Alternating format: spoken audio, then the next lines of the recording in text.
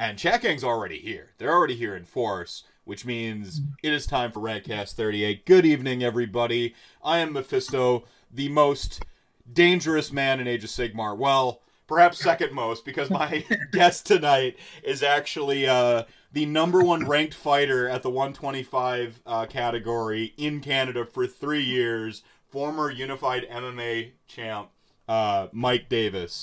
How's it going, man? Good, really good. And not only former, I've never lost that belt. I think this is an important distinction. He never lost it. No, I just got injured and couldn't defend it anymore. I defended it. How many? I mean, so you might have guessed real quick that we're going to be talking about MMA tonight on a show about Age of Sigmar, and that. With Age. but we're also going to be talking about Age of Sigmar because I mean this is my jam is the Age of Sigmar adjacencies that I see in life, because this hobby is so much bigger than just the plastic toys on the table, and that's why I've been excited about this since I talked to you. I'm like I've been having to like not talk to you because I didn't want to like basically do the whole show in YouTube or in YouTube comments or Facebook chat. But man, it's great to have you on.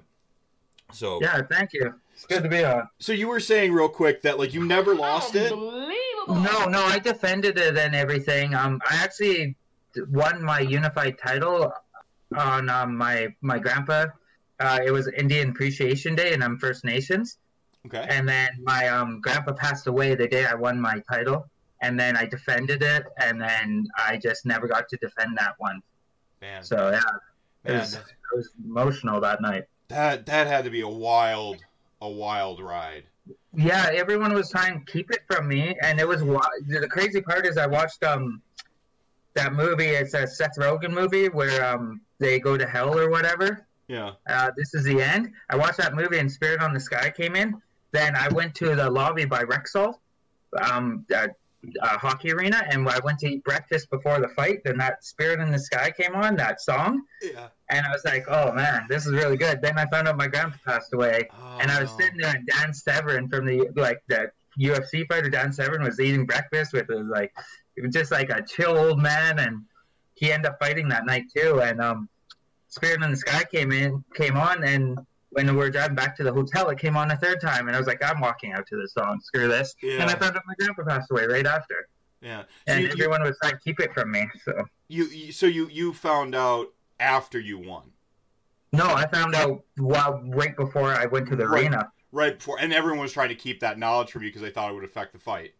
Yeah, but it just, it was Indian, I was just like, it's going down, whatever.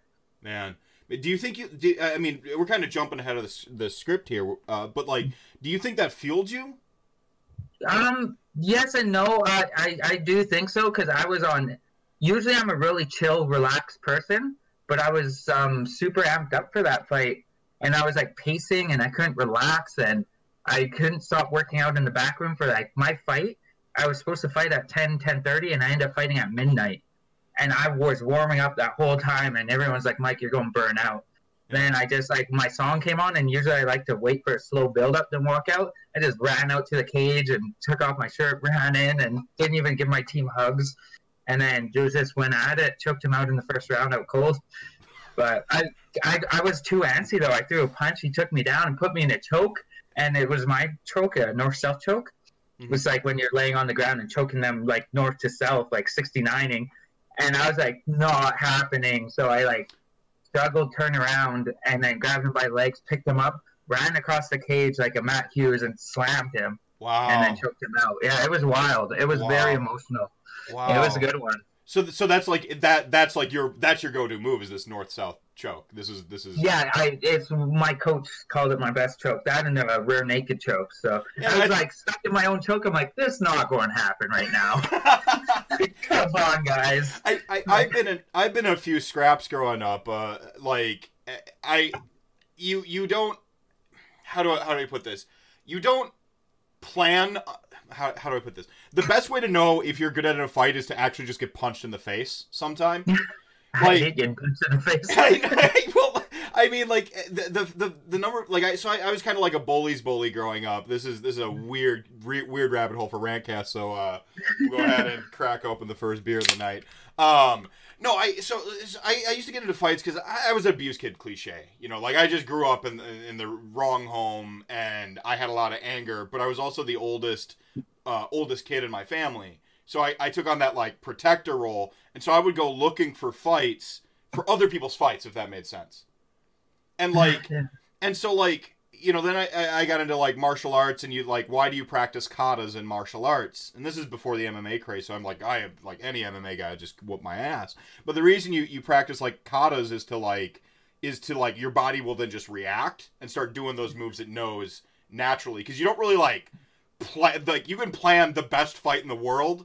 The minute you get punched in the face, the plan goes out the window. It's Mike Tyson. Yeah, everyone's got a plan until you get punched. Right, Mike Tyson. And so a little bit of that went on, and you're like, my own move being used against me, and then you just...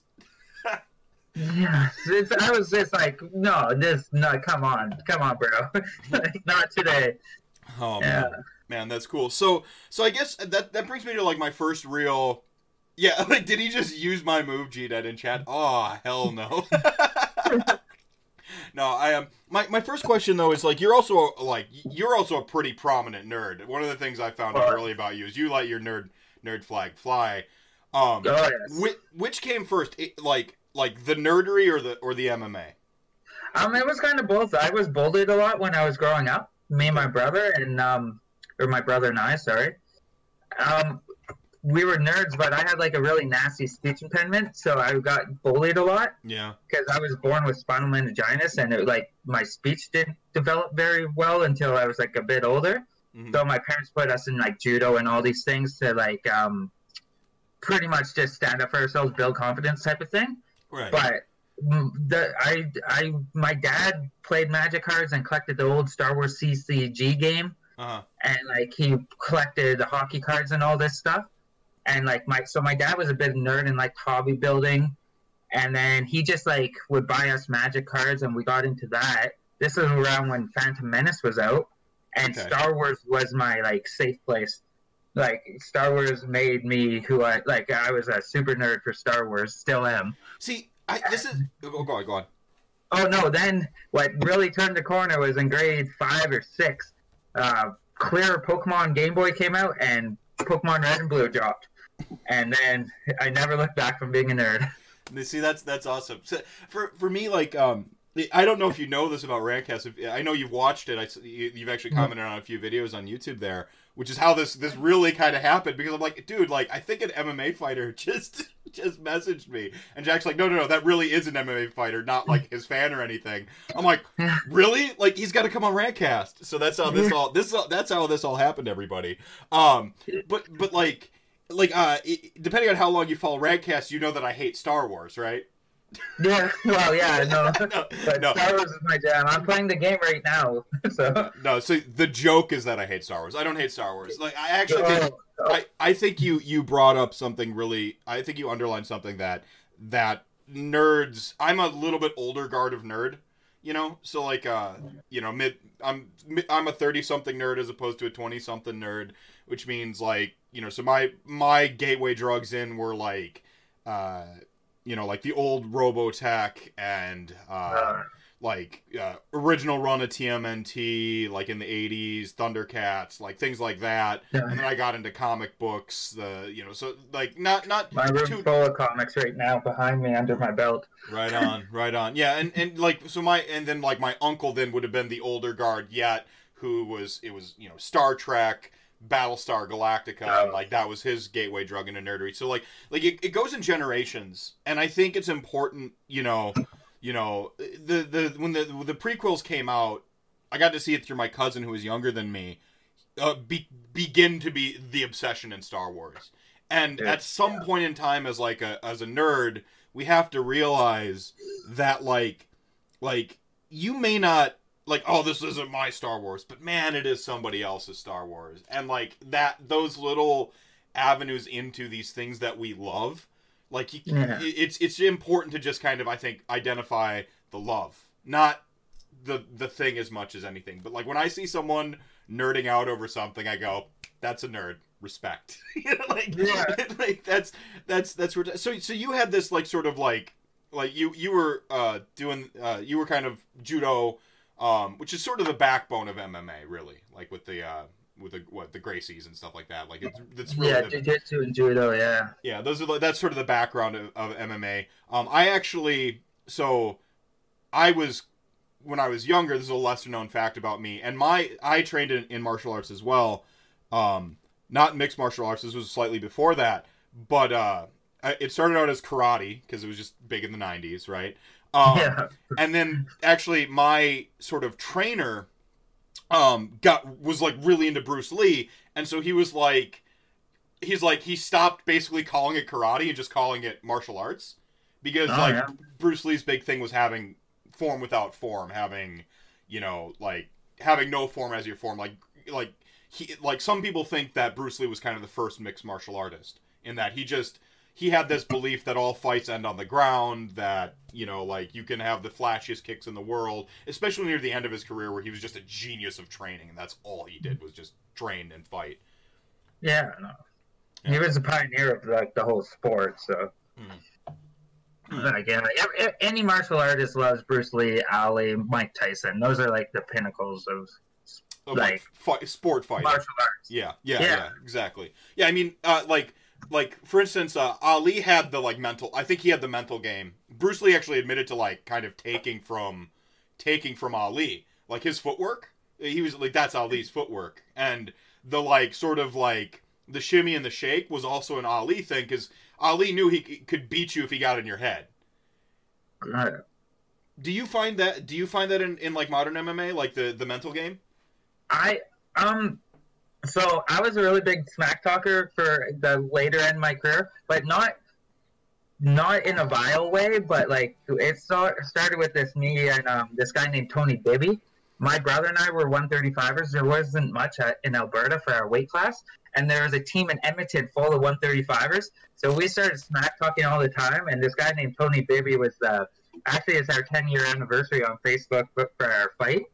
We just smashed each other for 3 rounds. But he was a big, established vet who was 5-2, and I was 2-1 at the time or something. We fought, and he went and fought in Rexall in Edmonton, and called me out on the mic and called me skinny fat after I beat him. I was like, what the hell? And then we started beefing, and I started smack talking his whole team, and yeah, but it was we would go to watch other people's fights and sit with each other and smack talk each other in a friendly way. But I'm going to beat you up if you keep talking. We're going to do this.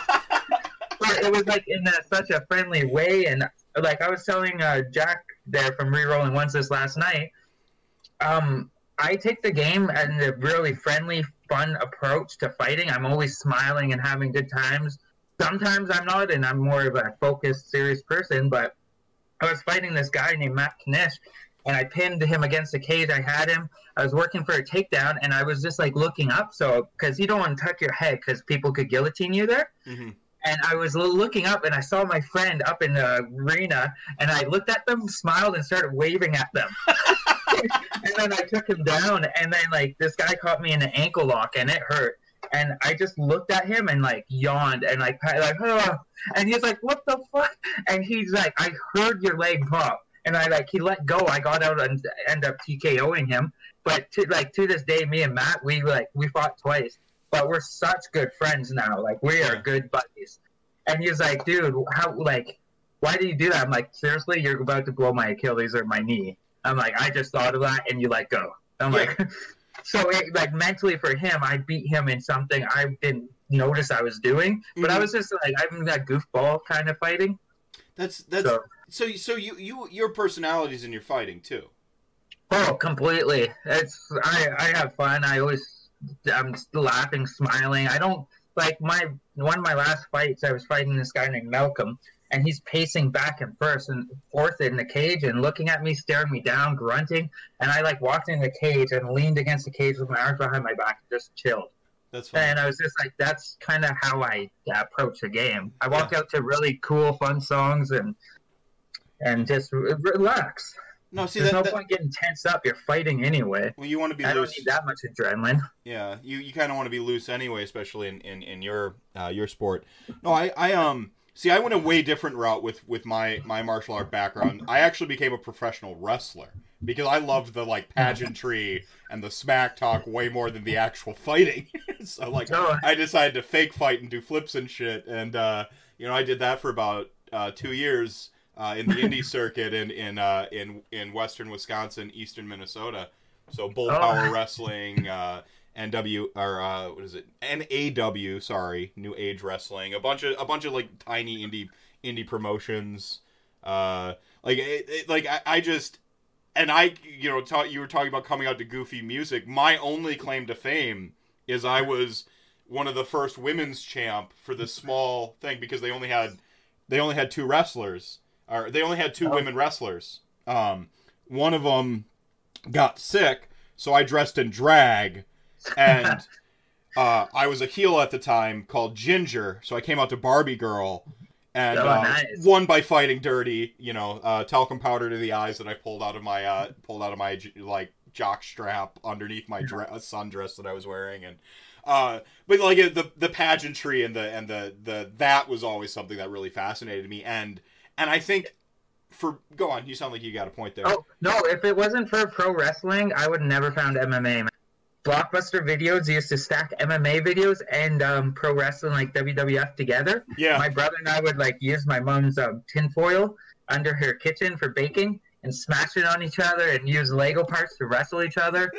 And then we accidentally found TRTs and DVDs and everything, and then it broke out. Then the next thing you know, we're wrapping socks around our knuckles and copying what Tito Ortiz and all these guys did. Yeah, those sort of that original like trinity there.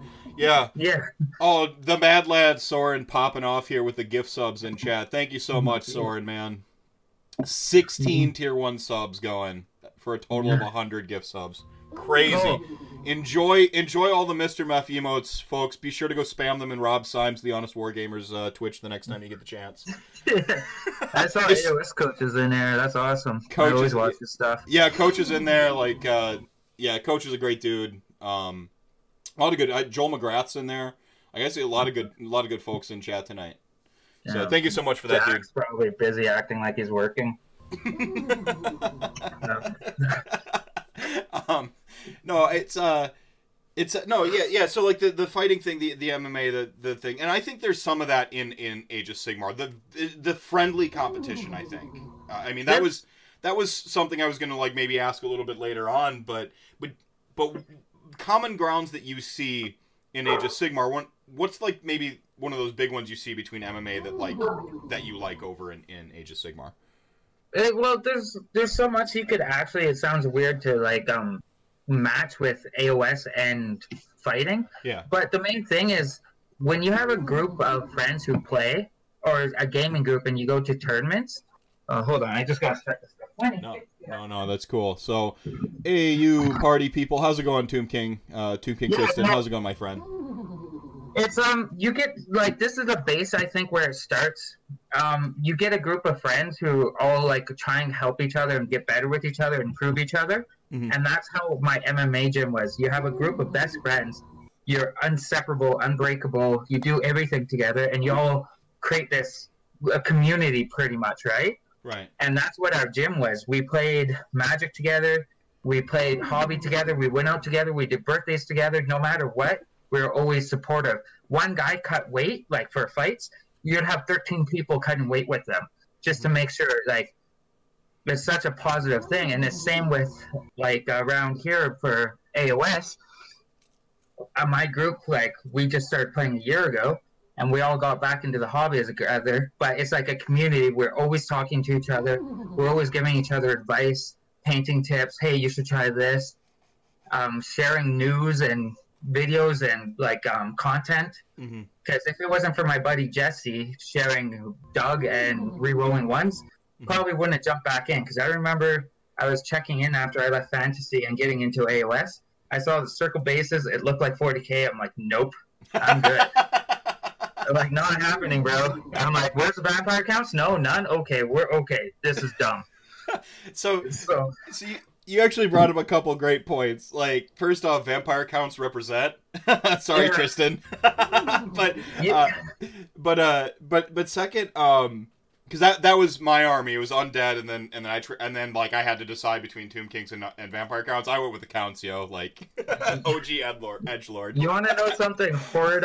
Well, it's not horrid. It was so back in our town. We lived in a small town called Bizano. It's probably a couple thousand people. Like it's a tiny town, and we had like 9 or 8 players. Me and my brother like stirred this pot into Warhammer Fantasy. And the first, I bought a white dwarf on a road trip with my grandpa, and it was vampire counts versus it was like those page battle reports with vampire counts versus dark elves. And they had the big necromancer on the dragon, and they're raising the undead and all this stuff. Yeah. And I fell in love with it, and I slowly got into it. Then, I got all my soccer team like pretty much in it, and we'd play on the floor, and we came crazed. And we were trying to get our buddy Brian into it, and I had vampire counts and Empire. And I wanted Brian to play so bad back in my friend Jesse's basement. I traded my vampire count army for Lord of the Rings Risk. Oh. No, yeah, but like he's still like those models are still around. Next weekend, our buddy Jesse is bringing up all our old Empire vampire counts, dwarf. Like he's bringing up all these old armies to Tomb Kings. And we're going to pick through it, but I traded it to get my friend into AOS, and that's how Brian got us back in. Him and Jesse were the first ones to jump back in. He's like, I just bought this massive things of paint off of Kijiji, and he's like, come over, let's get into this game again, try it out. And he was just throwing paints around to get us all back into it. Yeah, see that's awesome because like you mentioned that your sort of origin with fighting and you know just general nerdery, Magic the Gathering. So you were in on Warhammer Fantasy Battle kind of early on too, in your sort of like history of being a nerd. Yeah, the big red book with the Empire, Vampire Counts, Tomb Kings. Yeah, Tomb Kings were really new then. We played in high school, and then after we graduated, all got jobs. We separated, and we just got back into it last May. Yeah, I'm talking 7 friends from high school or 6 friends from high school who played like a decade ago, 10, 12 years ago. Yeah. We're all 30 now. We just got back into the game as a group, and some of us haven't talked in ages, like 5, 6, 7 years. And this game somehow drug us all back together, and now we're trying monthly games. I mean, I think that's some of the magic of Age of Sigmar. This is, I've been around like sort of competitive gaming, a lot of Magic the Gathering, a lot of quote unquote esports for a long time. For as long as there's been a tournament to go to with something related to gaming, I was able to do that. But like knowing everything I know about all those other games, I'm still like, no, Age of Sigmar is different. It's special, and I think that's really one of the things that I'm always questing to figure out is like what makes it different. And like I don't know what it is, but I just know it is. You know, it's pretty great. And like you said, that you got high school friends that played it like a literal decade ago come back together. They didn't play the right way. So you come back together playing Age of Sigmar. You had to have that reassurance from your friend to play on circle bases. So now that you've been playing, go on. Oh no, it's like I just saw the lore and everything. The armies I loved. The Empire was gone. Vampire Counts was gone. I was like, this is dumb. This is so dumb. And then like it was just when 2nd edition was coming out, and he sent me re-rolling one's battle reports. Yeah. And so I was just like, oh, I'm going to check this game out. And then I was like, okay, you know what? Let's do this. Next thing I know, I went out and bought 2,000 points of Orcs. Because I thought, we were all talking about which armies to buy. Mm-hmm. And I just went to the store, and I wanted Undead. And I just saw Gordrak or, like, a Maw Crusher. I'm like, well, I'm Orcs. And that was my brother's army, was the Greenskins. So, and then I was like, I'm sold on that one model. So you're still pretty firmly a Destruction player now. So you've since abandoned...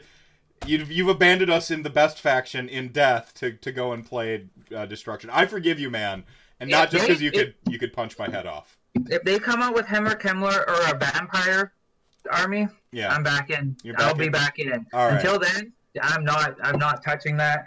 It's a mess. Legions and Nagash is a mess. My buddy has Legions and Night Haunt. But I was like, when I played that, I had a black coach, and then I had zombies on zombies, and I just write my friends' names on all the zombies' tombstones, and and then yeah, it's like every time I kill them, I would write their names on their tombstones, That's and then great. I love that. yeah, and I had zombies and skeletons, and that was my army. And now it's like Graveguard are no good. Like they're the coolest unit in the game, like in death style. Graveguard are a sleeper hit right now. I maintain they're pretty much a sleeper hit. Yeah, but it's just like it's not the same though. It's not the same. I agree with you. How the game like, and there's so much what bugs me. The one thing I hate about Destruction is how they're trying to shoehorn Gork and Morka into every faction, and like this endless winter. I think Destruction should just be armies that can't be tamed by civilizations and not have any ties. Goblins and the Bad Moon should have no relations to orcs or ogres. It should just be a free-for-all faction, in my opinion. I hate how they're trying to force a tie together, and I hope in future, like AOS 3, they kind of try to take a divide on that. That's a great take. That's a fantastic take, but the first thing that came into my head was, God, you're a nerd. Yeah, that's what bugs me about Destruction. In my head, I try to make that a bit different. So yeah, but like when I was like, I'm a nerd about anything I love. I think you could be a nerd about pretty much anything. Oh yeah, I agree. Back in the day, I made my own stat system for how good fighters were by like how they finished certain opponents with who they beat, and I made my own rankings, and I would stat how they beat each other and like put how good they are, and give them a rating, and that's how I bet on fights with my friends. How successful was it? It was actually pretty good. It was pretty good. That's awesome. Back in the day, like BJ Penn was like my highest rank, and he was tearing through the lightweight division. And then like it's just I would like factor in like how they're training, if they switch gyms. Like I went so nerdy about it. It was disgusting. No, that's not disgusting at all. That's beautiful. There's no, like I mean that's what fantasy football is, right? It's just Dungeons and Dragons for people not willing to admit they're nerds. Yeah, there's my buddy Jesse. I lost a lot of loonies. And then we created a UFC betting game. We had a octagon, and on the outside was round 1, and there would be round 1 TKO sub or KO. And then round 2, round 3, and it would be right corner, blue corner, and you'd pick your corners and put loonies. You Americans don't know this. But loonies is the money. Set perfect on it. Yeah. You know, little quarters, but we'd put dollar bets, and if you pick the fight exactly right, you win everyone's money. And you have toonies still as well, right? The $2. Yeah, toonies are still a thing. Yeah. Okay. I dated a girl from Canada one time, so I'm an expert on your currency. Oh, there we go. It's the loonies and toonies, or you just went to the strippers a lot. It's one of the two. Right. Because that's what we throw at strippers is loonies and toonies. I feel so bad for them. Oh man.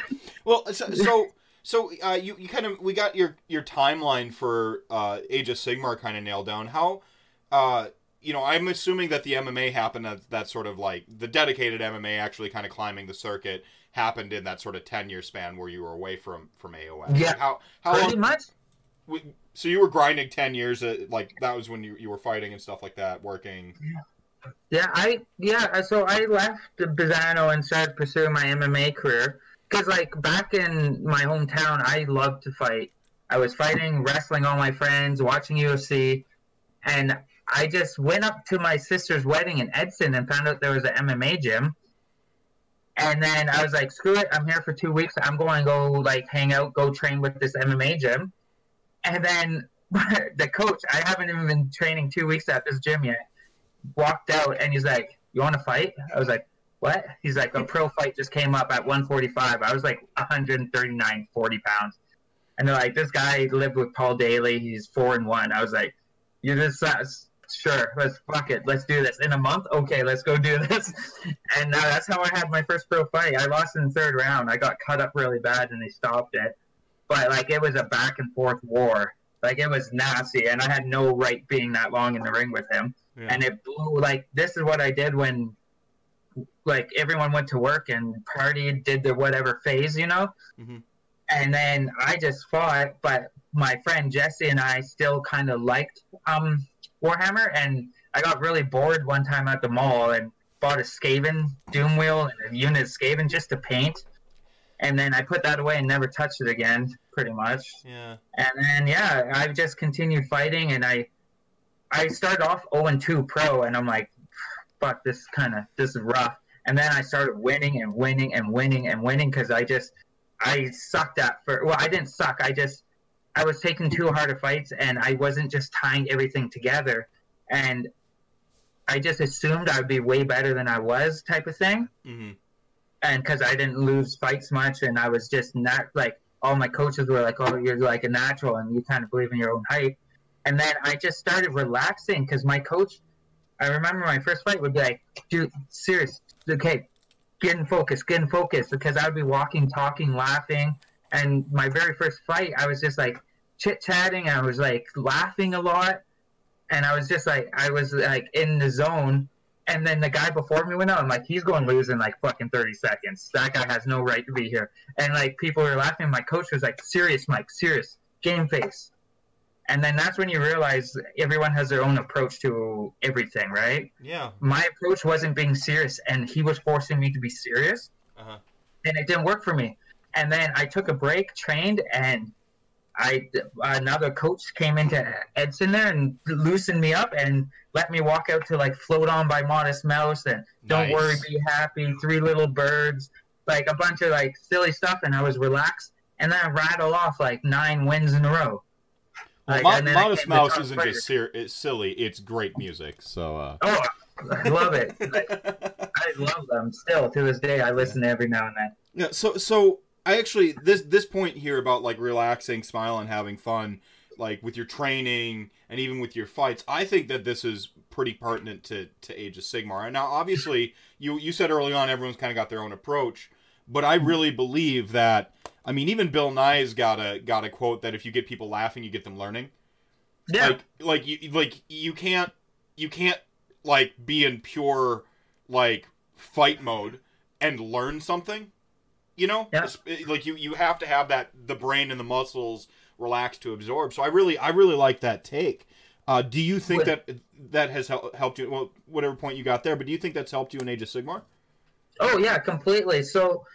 When we first started, like, the Salt in certain situations ran hard because we're a very competitive group of friends. Like, when we played Risk, if someone flipped that board, you're getting beat for 30 minutes straight and getting the worst Charlie horse of your life. We took Risk so serious. We took, like, Warhammer so serious. But, so when we got back into it, we were pretty serious. And then, like, someone would be losing and you get frustrated and mad. And then, like, all of a sudden, like, we're like, well, why are we doing this, guys? This is, like... we're taking this too serious. We relaxed. Then we started like looking at rules and be like, oh, we could do this, because the rules are like so simple, but they're more complicated than they look. Yes, there's so a we're very like retreating pile-ins and all this stuff, and then forgetting rules. We're like, well, how do we backtrack this? But when we are not serious and loose, we help point out each other's mistakes. Like, dude, you don't want to do that into him, or there's like you're leaving a huge gap for Hand of Gork, you know. Right. So you start when you're having fun and laughing and just enjoying like stupid stuff. We're like, okay, I wouldn't usually do this, but I'm doing it just to learn. You get in a space where once you stop trying so hard, you open yourself up to new ideas. You're not so shut off, because when you're so focused, you can't like let your mind bring in certain stuff. Right. Like the last 3 weeks of fight training, or the last 2. You don't learn anything. You can't learn anything new. It's all business. If someone's trying to show you new stuff, it's a waste of time. And that's like the mentality there, because everyone gets so serious and focused, where when I went into training last week to fight, I was trying to relax so I'm not stressing out, because when you're stressed out, you don't lose weight. Your body's tense, and you're torturing yourself. So it's the same with AOS. You come into that, and if you're relaxing and having fun, you might notice you making mistakes or your opponent making mistakes, and you should work with each other, fix those mistakes, become better players. And then me and my driller, Nick, there, we started playing games after work. Like, we would work like 12 hours and then drive a couple hours, so 14 hours. We'd stay up, like, we'd start work at like 5, like drive to work, and stay up to 6 a.m., and then we'd stay up to like 12 and have to work at like 6 p.m. again. but we'd stay up from 6, 7 to 11, 12 a.m. to play a game. But we would like go just so happy we could play it because it's like a break from that horrible work schedule we have. Yep. And we're just like trying to experiment with AOS, and that's when we started learning. And this screen, this charge, what's your threat like range? And then we started like learning all this, and we're like, that's when the rabbit hole opened. We're like, this game's way deeper than it is. And that's like with MMA. You could learn the basics and you could have fun with it in MMA, but when that rabbit hole opens and you're doing oshigiris and flying triangles and doing crazy throws and jumping head kicks, flying knees, and just learning combinations and throwing them in a fight, you like it all opens up to you, and you can't do that if you're shut off or too focused narrowly down like a straight line. You have to expand your vision, type of thing. Well, the other thing I've noticed with exactly what you're preaching here is fights and games slow down when you know, like a fight goes real fast when we're watching in real time, but like when you're actually like in the zone. I remember this one time I was training. This is the Jeet Kune Do guy. Just martial arts, because he was very much a Bruce Lee purist. Like I remember we're sparring, gloves off and stuff like that. We're just, a quarter strength essentially, enough to like feel the sting of your mistakes, but not. And I remember like I actually got my fist under his guard, and I remember this time slowing down and remembering us just fucking around all day trying to prove if the 1-inch punch was a real thing or not. Like we were just fucking around all day trying to figure out if it's a thing or not. And I had my fist under his guard. And basically, if you ever see Bruce Lee do it, he just pops his hips and shimmies. It's more of a dance move than a fight move. And I just did that. And since I was already under his guard and he was kind of off balance, he just flew. It's the first time I'd ever, like, quote unquote, won at sparring. And I'm just like, because I had remembered the fun bullshit we were doing and not the, like, crazy, serious stuff. There's this saying there, like when it comes to this, like when you play Age of Sigmar, you focus on winning the game so much, you forget that there's a saying in MMA we always have: if you don't win, you learn. And like that crosses over to AOS. Like it's not about winning, especially when you're playing with your friends. You should just have a good time and try to learn your army better, learn the game better. And just have a good time with your friends. It's not about winning at all, but the natural competitiveness is in everyone. Like, who likes to win or lose, right? It's not a fun thing to do. I agree. So, yeah, but you learn every time you lose. You're like, I should have done that different. Next game, I'm going to do this. So you should always try to make yourself better, but not make it less fun for other people. It's like someone who loses an MMA fight comes in the gym and prove they're still the shit, and they spar way too hard. And that's not fun for no one else, because then you're not having fun, and then it gets intense, right? So you should always, in my opinion, come with things in a relaxed state and make sure you're trying to have fun. Because, like, if MMA came unfun for me, because all the politics and the tweeting, making videos, the records, trying to get to UFC, it took away my passion for it. And now, like, it's kind of coming, like, the fire's burning pretty bad right now again. And so, but it's because I wouldn't have to worry about any of that stuff. I don't have 13 sponsors to please. I don't have to tweet about my sponsors, my fight. I don't have to sell all these tickets. I don't have to do this. I'm not worrying about my ranking, how many fights I won in a row, who I'm fighting. It would just be more relaxed. So, like, when you take the fun out of something, what's the point of doing it, type of thing? Right. Well, and you mentioned something there about, like, kind of like the losing side of it. If you're not relaxed in a loss, and I'm not to say don't care. There's a difference between caring and, like, we have this, like, oh, you're too chill, you don't care. It's like, no. Like, I care a lot. I just, chill is my perspective and the place I put my mentality in going into something.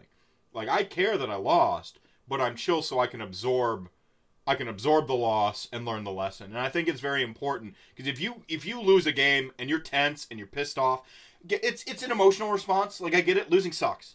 But if you indulge that and you just cross your arms and you're furious at the table, you won't learn the lesson.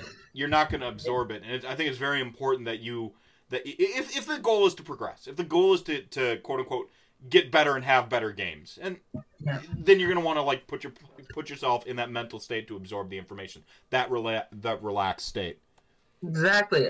I also think it's important to communicate with people you're playing with and stuff, what you're going for on that game stuff. Maybe you want 1 week in a competitiveness, next week in dumbness. Yeah. Like last time I got salty, I brought a unit of Gluttons, a Tyrant.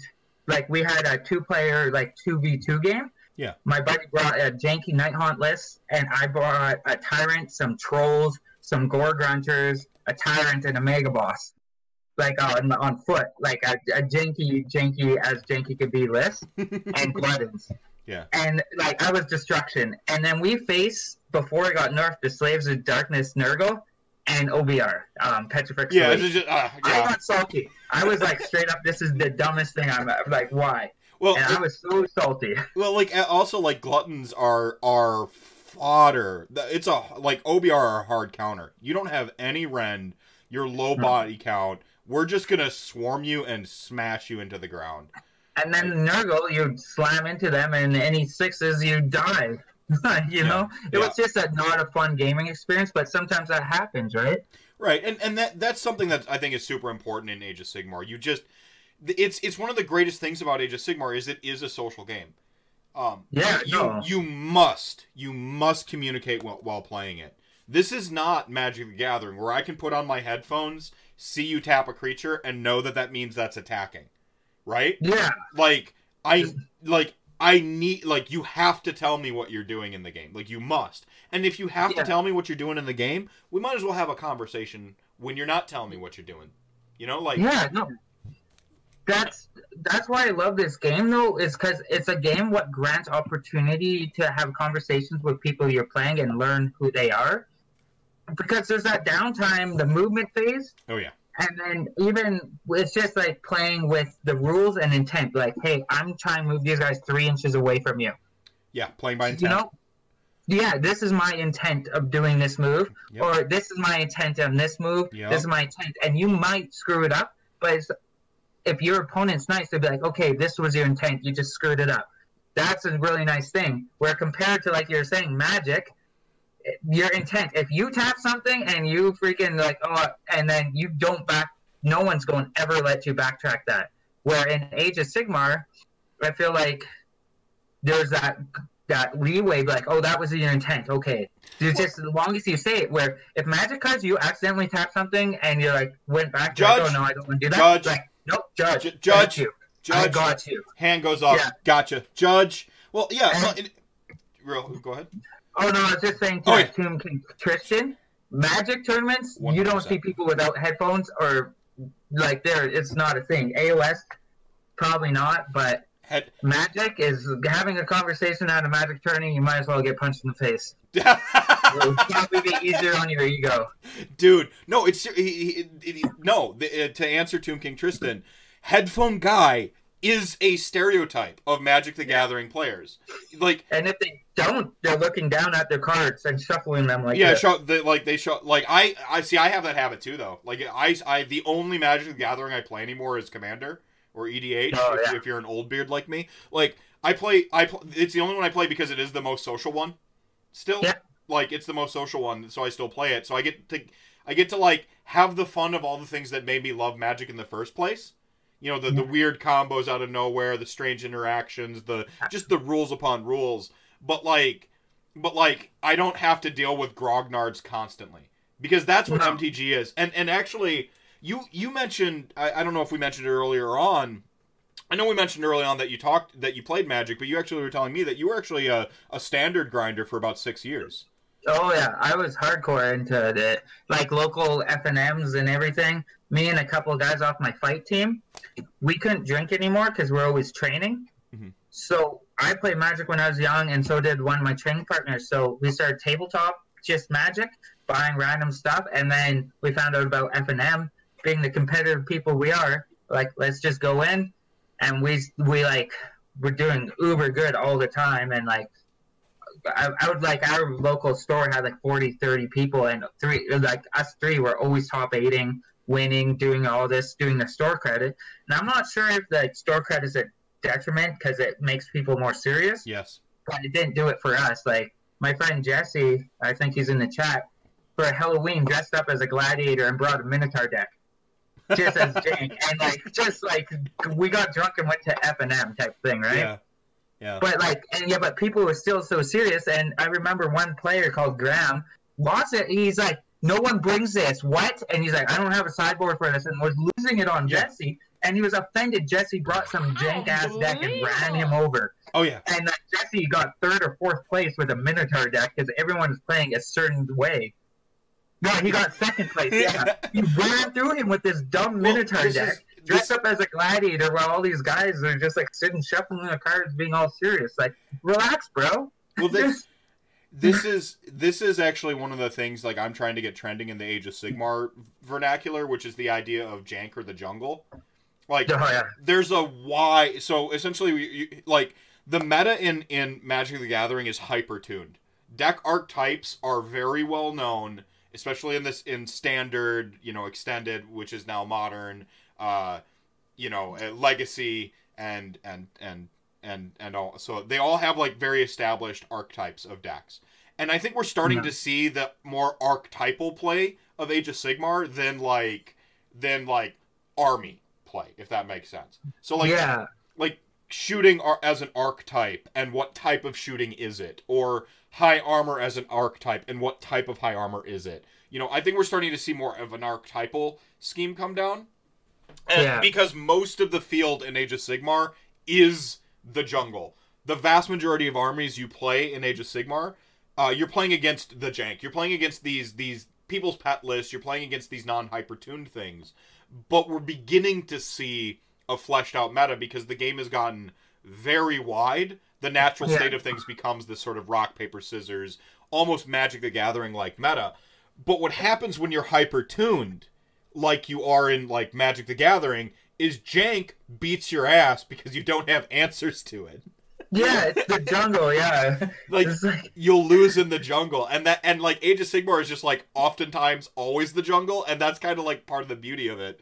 That's why I appreciate Age of Sigmar, because people buy these models and they can't. You put so much time in assembling, painting, buying the models. They're not cheap, and you're stuck with that army. So you may not think something's good. Like I was talking about Jesse, he bought freaking 2,000 points of Corsairs before Cities came out, and then Cities changed, and he's stuck with that army now, right? But it's super funny.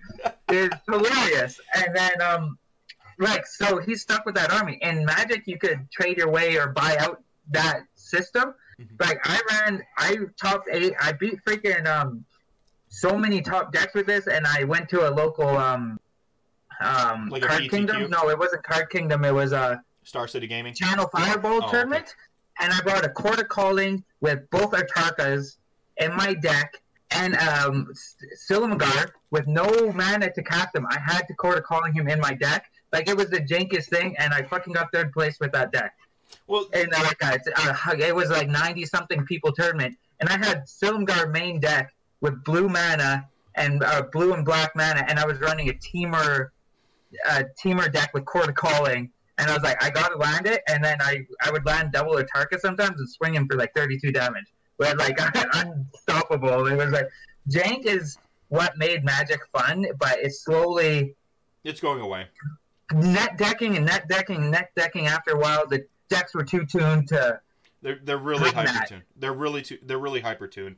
And standard is such a small card pool that it's going to do that naturally. Like people find the best thing, and this is true of Age of Sigmar. People find the best thing pretty quickly because they're gonna listen to me talk to Haywo one day on a show, or they're gonna go watch Just Playing. They're just gonna go listen to like Just Playing or any of these podcasts who are really like competitive minded. You're gonna find the best thing, right? Like you know that Iron Drakes are like one of the best things in City of Sigmar because everyone talks about it.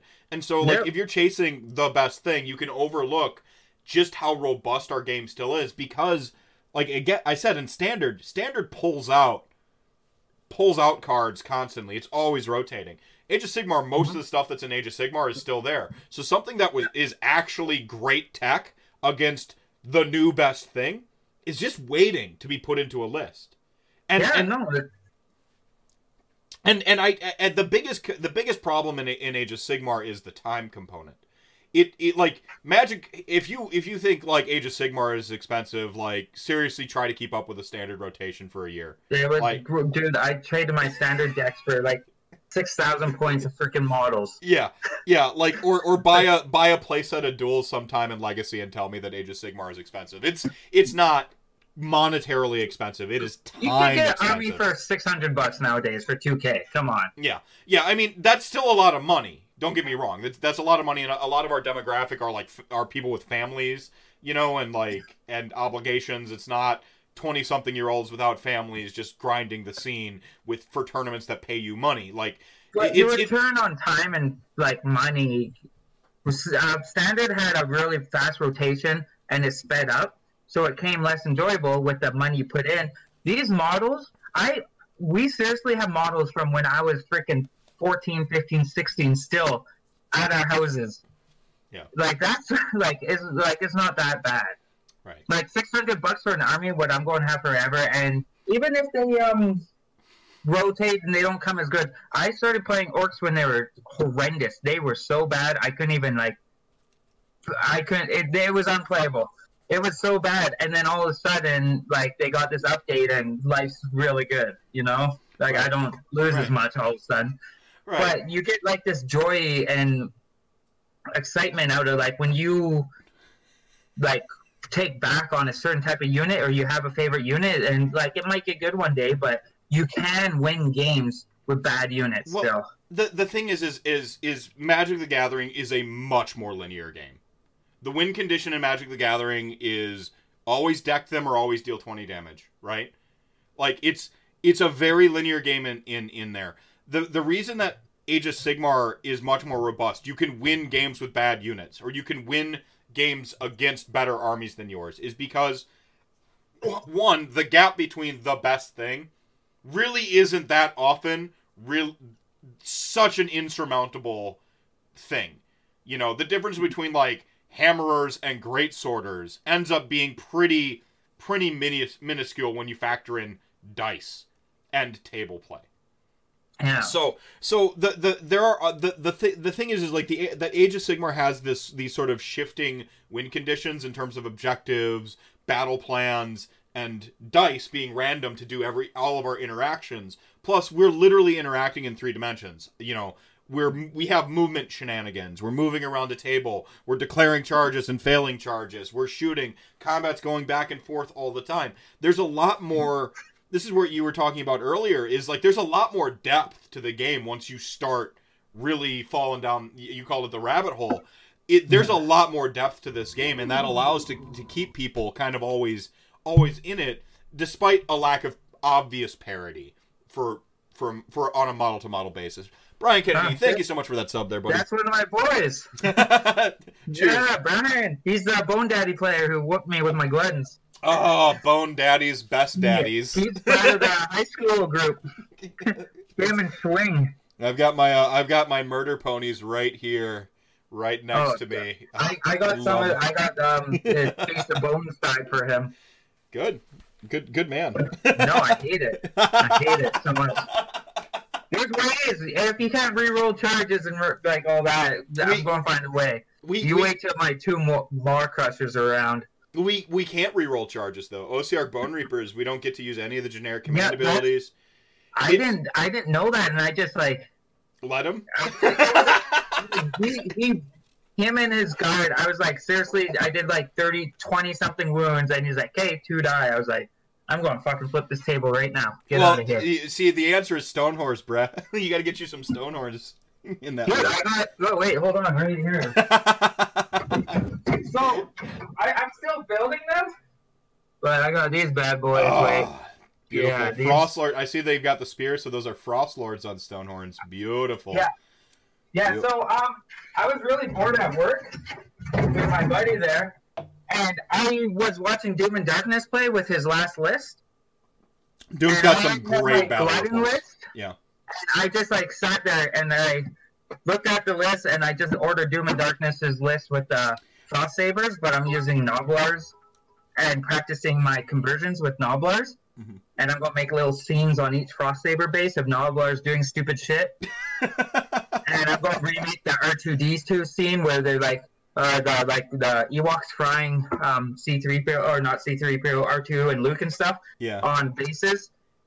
And I'm just going to learn how to like convert with that. But I made that list, and then I have a 2,000 points of Gluttons. It's called like the Iron Legion. It's three Iron Blasters, a bunch of Lead Belchers, a Tyrant, and whatever else, Gluttons. Yeah. And so I just I was bored at work on night shift, and me and my buddy were talking army lists, and we just end up ordering armies. So that way, when I came home, I'm like, it's going to be my birthday. I'm going to order this army. Yeah, no, I love it. No, I think Mod Tribes are one of those armies that lied to people early with their performance. Because people were just kind of running what they had. But now that the book's been out a while, you start adding some of that like good tech to the list, and suddenly you're seeing Mod Tribes like actually bringing down 55% win rates, and like they're start creeping up there, and they find themselves rather favorably matched in the meta with their movement shenanigans. And yeah, no, that it's same with the orcs with their move. I like movement shenanigans. I guess that's my theme of my armies. I like. Yeah, well, speed kills, man. It wins games. Yeah, and like it's with the orcs, I'm going to build a Gorgrunter double mob crusher list here. But like my heart was Ardboys when I got into it. I bought a lot of Ardboys. Well, do I have news for you? With no rend, and like they were so much worse. Well, do I have? Like they were the black orcs. I was like, I love that. It's the old fantasy. Yeah. Well, they're actually like kind of the way right now, especially in Big Wa. Like they get that extra punch they need when they're in Big Wa. They're pretty good, and they're just really efficient points to wounds. They're a really strong unit in the game. They give Mortek a run for their money with the right synergy built. So and a war chanter. Yeah, exactly. So war chanters make the army go round. Yeah. So I mean, we were kind of spiraling around this thing here. So you've done the competitive. Obviously, you've done the competitive fighting. You've got the titles to show for it. You got that championship belt sitting right there. You're starting to get into the competitive Age of Sigmar. Got a couple. Yeah, I'll pull up the table of where is it? The slab of, what did you call it? The trophy slab? Yeah, the trophy slab. I count no less than 5 championship belts here in a plethora of medals. No, I have. Then my brother has a couple, but I gifted one to a sponsor, one to my gym. This one I won when my grandpa passed away, so it's not. I'm going to get that's encrusted with a rest in peace there, and then the rest like. That's the thing. Like I always want my belts and trophies and stuff because they mean so much to me.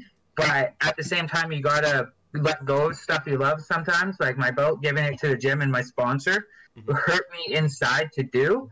But if it wasn't for those two people, I couldn't have done it. So it's their belt too, and because I couldn't train as hard as I did unless Derek Casing Services sponsored me so much. I went full time for almost a full year. Yeah. And I went on a fucking rip. I was destroying people. And I couldn't do it without him, so he has a belt in his office. Mm-hmm. And then the other ones in my gym with my coach Gary Vig, because without him, I was already successful, but when he came, he like really taught me to embrace myself and be me. Because when I fought, people would always I was dumb and did a lot of dumb stuff that could cost me fights and do sacrificial things, and he told me embrace that. This is at the onset of the show you talked about waving at the guy when he's about to snap your freaking Achilles or whatever. Yeah, it's just and that was sort of that embracing yourself in the match. That bringing your personality in. Just having fun. The more we talk about MMA and Age of Sigmar, the more synergy or the more I see. Because for me, Age of Sigmar is the game where you put yourself on the table.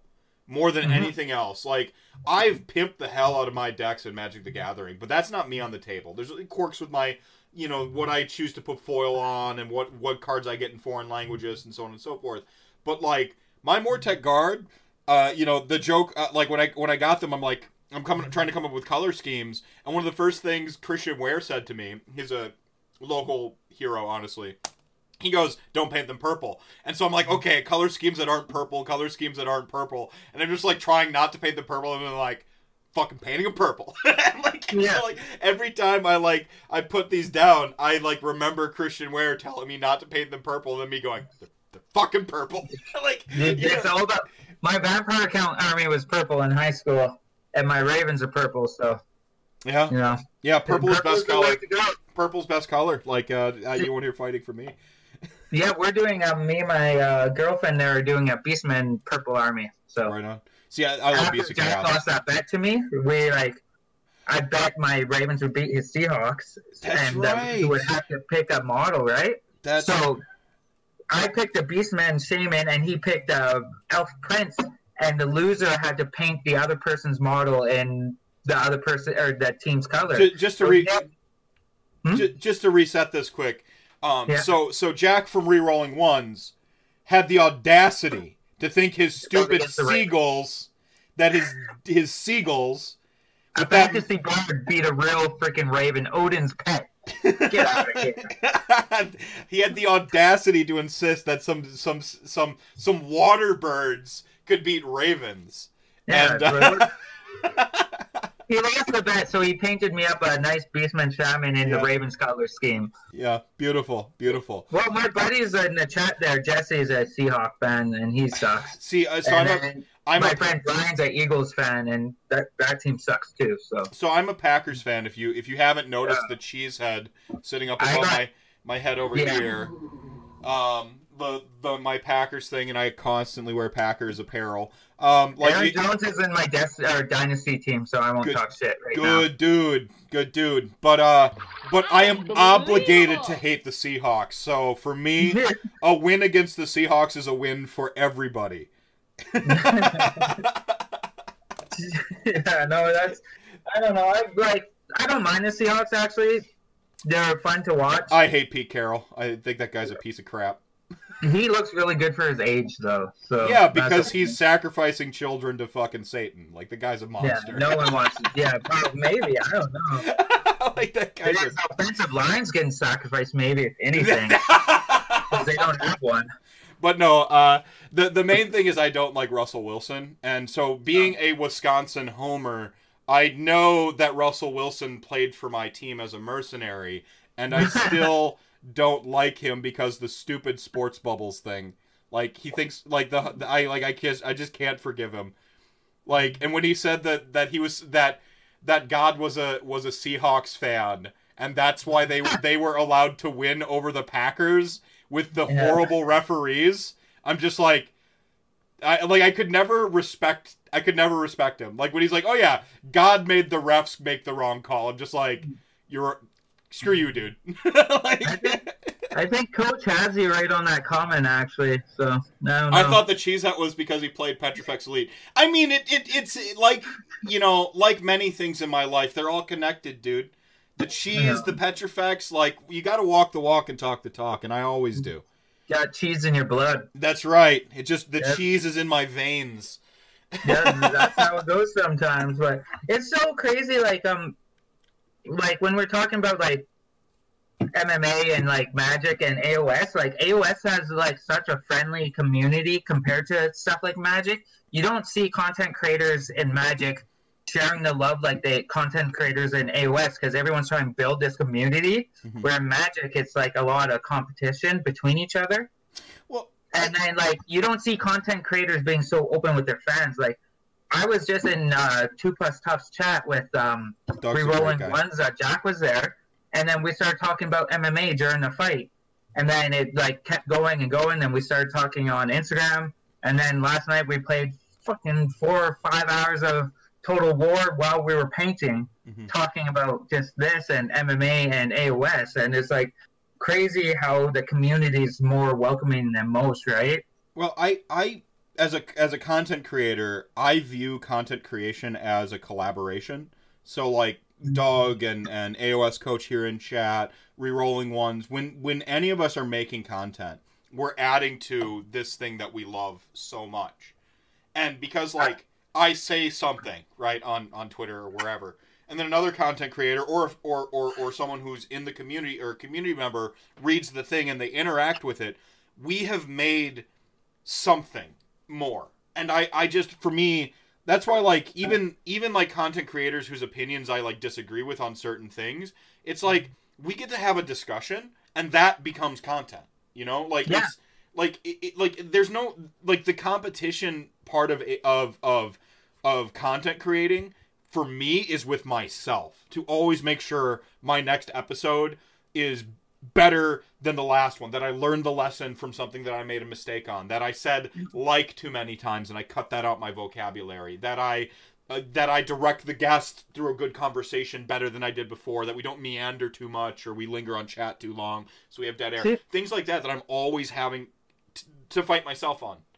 See, that's why MMA, like just what you're saying, when you fight, when you go back to the gym, you make a bunch of mistakes, you try to better yourself. You pumped that jab too much, you feinted too much, you didn't throw enough, you didn't land that takedown, you sat in guard too long, and you try to fix that before your next fight. Yeah. I mean, it's more severe, but it's the same thing as with a game like AOS and like a fighting, you're always trying to improve yourself by like just small milligrams of improvement every week, type of thing. You want to get better at talking, you want to get better at fighting, you want to get better at painting, you want to get better at jiu-jitsu.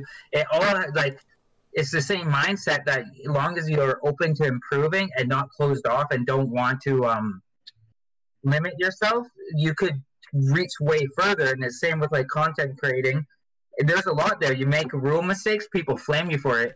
You freaking go get knocked out, you get flamed for that shit too online. It was a poisonous community in MMA when you would fight and people would see your name, and like next thing, the comment section on Top MMA News is people flaming you, you're not doing this, or whatever, you talk too much shit. And it could be the same thing in the YouTube comment section. People are going, it's fearless behind the keyboard when you make comments and stuff. Like everyone's humans and you're going to make mistakes. Yeah. As long as the next time you're out, you try to improve those mistakes, that you're going to have more fun with it. But if you're closed off, then you won't make those things. If you get too proud to admit you made a mistake, you can't fix that mistake. Right.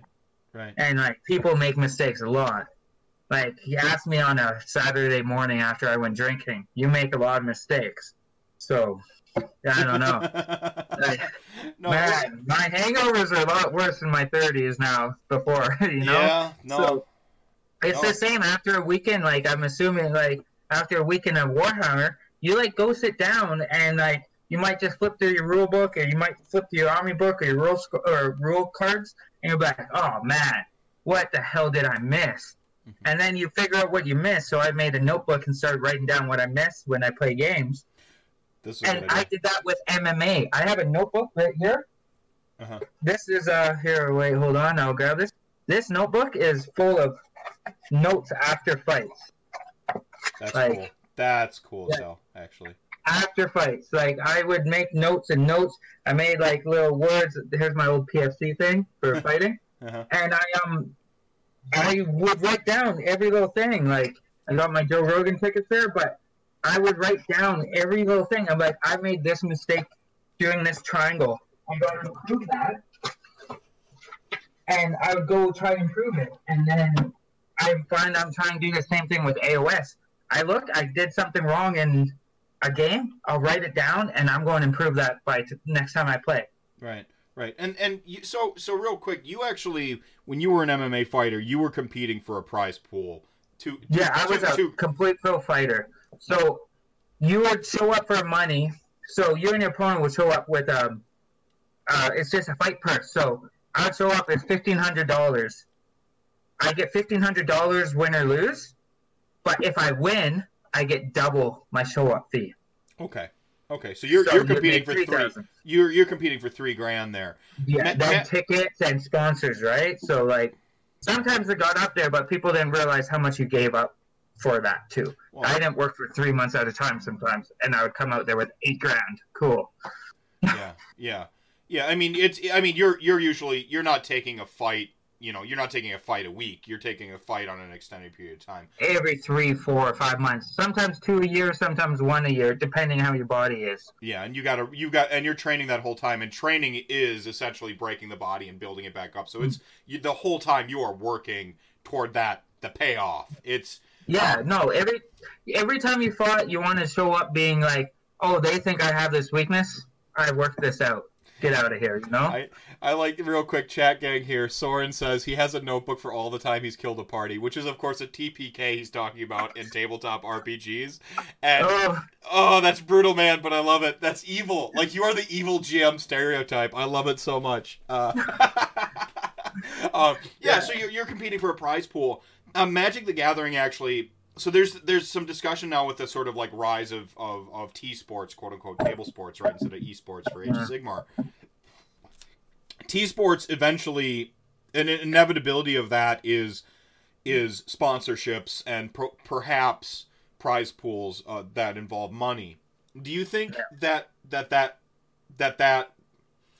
like, with your perspective on MMA and MTG, do you think that is what ruins the fan base, or is it the fan base or the sport or something else? Because go on. No. I think with the fan base in Magic is like it for the player base, we'll say in Magic, not the fan base. Player base. There is prizes, but a lot of people are trying to build up these points and do everything so they could go to GPs or do this or make the Pro Tour and all this, and then they add in a little thing like, hey, you win, you get 32 packs of Magic cards, you lose, you get 1. So people stopped being loose and experimenting in my area, and I found in general in everything with MTG when I went to bigger tournaments, they stopped experimenting because they want those things, because they go get their buy-in, they want something back. Yeah. And when you want something back from something, you have expectations, and expectations lead to bad feelings. Yeah. Like, you go on a date, you expect something, it goes south. Oh, you have bad feelings, right? You go home and cry yourself into sleep in the washroom. So you don't want that feeling, because expectations lead to disappointment. So MTG, I think, created that, where there's prizes. They created the burden of... card. They created the burden of expectation, is what they did. Yeah. So, like, top 8 get the spoil card, top 8 gets packs. You go to a pre-release, you could win a bunch of packs if you do top 4. So people would go research power games, stay up all night, get exhausted, looking at different time zones, pre-release pack openings, and what's strongest, what's winning. And they'd go next morning off of 3 hours of sleep and try to get the pack. So when you beat someone, you could see how disappointed they are. They wouldn't talk. You're taking the pack from them. They won't even shake your hand. One of the things you said sort of off chat was this notion of walking up. We talked about Headphone Guy a little bit earlier on. Like, actually, like walking up to Headphone Guy, he doesn't even really, like, talk to you, and there's no handshake. And now, I don't want to... Again, I did an episode just recently on like, sort of spectrum disorders and invisible disorders. You don't know what war is going on in somebody's head. So they could have like some social anxiety and stuff like that. Anxiety. Yeah, it's fine, right? But there's still that overriding vibe of that like whole like, I have ruined someone's weekend if I. Yeah, it's bad feels. Like, I would sit there and play this guy named Craig, and he took it so serious, and he'd lose to a jank deck, and I remember Jesse beating him with his Minotaurs. No social anxiety, but there's so many people in MTG like this. When they realize things are going south, not only do they try to delay the game, they try to think their way out of it, they will sit down and stare at their cards, not talk to you, and take 5 minutes while you're sitting there, arms crossed, just waiting, and you're like, what's going on? Do you want to talk? No? Okay, cool. And you try to make small talk, and it's not happening, right? And then, it just made bad, like, I was across the table, I felt the salt. And, like, you can't enjoy a game when there's so much salt on your side of the table, you know? And the same with AOS. When things are going bad and you get negative, and everyone does this, if you start getting salty, it takes away from your friend's fun, and then it takes away from the experience, and then slowly you'll burn out of it. Well, I do think that it's important to, like, to say it's okay to have, like, negative, like to have, you know, negative emotions, to feel You're bad. going to. If We're a human. dice roll doesn't go your way, like that is fine, everybody. And I, you know, I got to be cognizant because I have I have like a resting bitch face. I have this just like wicked brow line, so it always looks like I'm frowning when I leave my face in like neutral. Like, so it's something that I've just kind of become aware of. But like, not everyone's gonna like be that aware, right? Yeah. But there's that sort of next step where you make it prominent in the on the table where. Yeah. And I think that's the stuff that we can avoid and make this stuff better. But I want you to go ahead. Oh, if we're with our friends and everything, I think it's really good to tone yourself down, make mistakes on purpose if you're trying to like get people in the game. So if someone's not having a fun time, fuck it, make those mistakes, get them back in the game. And like when I'm playing with my girlfriend, like I'm not going to go power game. We're going to go tic-tac-toe type of thing. And the same when I'm sparring a new person or coaching a new person, I'm not going to go freaking use my skill on them. I'm going to let them beat me up a little so they enjoy the time too. You're not just going to like put them in that patented choke out the like first box. I'm not going to shoot a blast, double leg, take them down, ground and pound them, choke them out. You know, I'm going wrestle. I'm going to let them shoot. I'm going to I missed something. But you don't make it blatantly obvious, or you just don't make it so it's so obvious, right? You don't tell them how good you are. You go have fun. You tone it down to their skill level when you're trying to get people into MMA. And I think that's vital with AOS. Like, I'm trying to teach my girlfriend's little brother AOS. I'm not going to go, freaking my Gold Grunters are going charge. I'm going War Chanter them. I'm going to forget that War Chanter buff, and I'm going charge into his guys. Mm-hmm. You know, just little things. Or I might make a bad position, so he has fun too. If I could... To have fun getting punched in the face, you have to punch people in the face. If I could sort of caveat this or counterpoint slightly,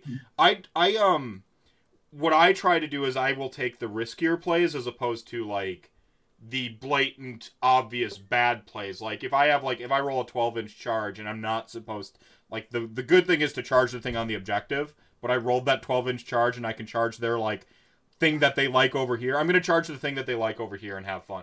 Like, I don't think you teach someone the lesson by like going soft all the time.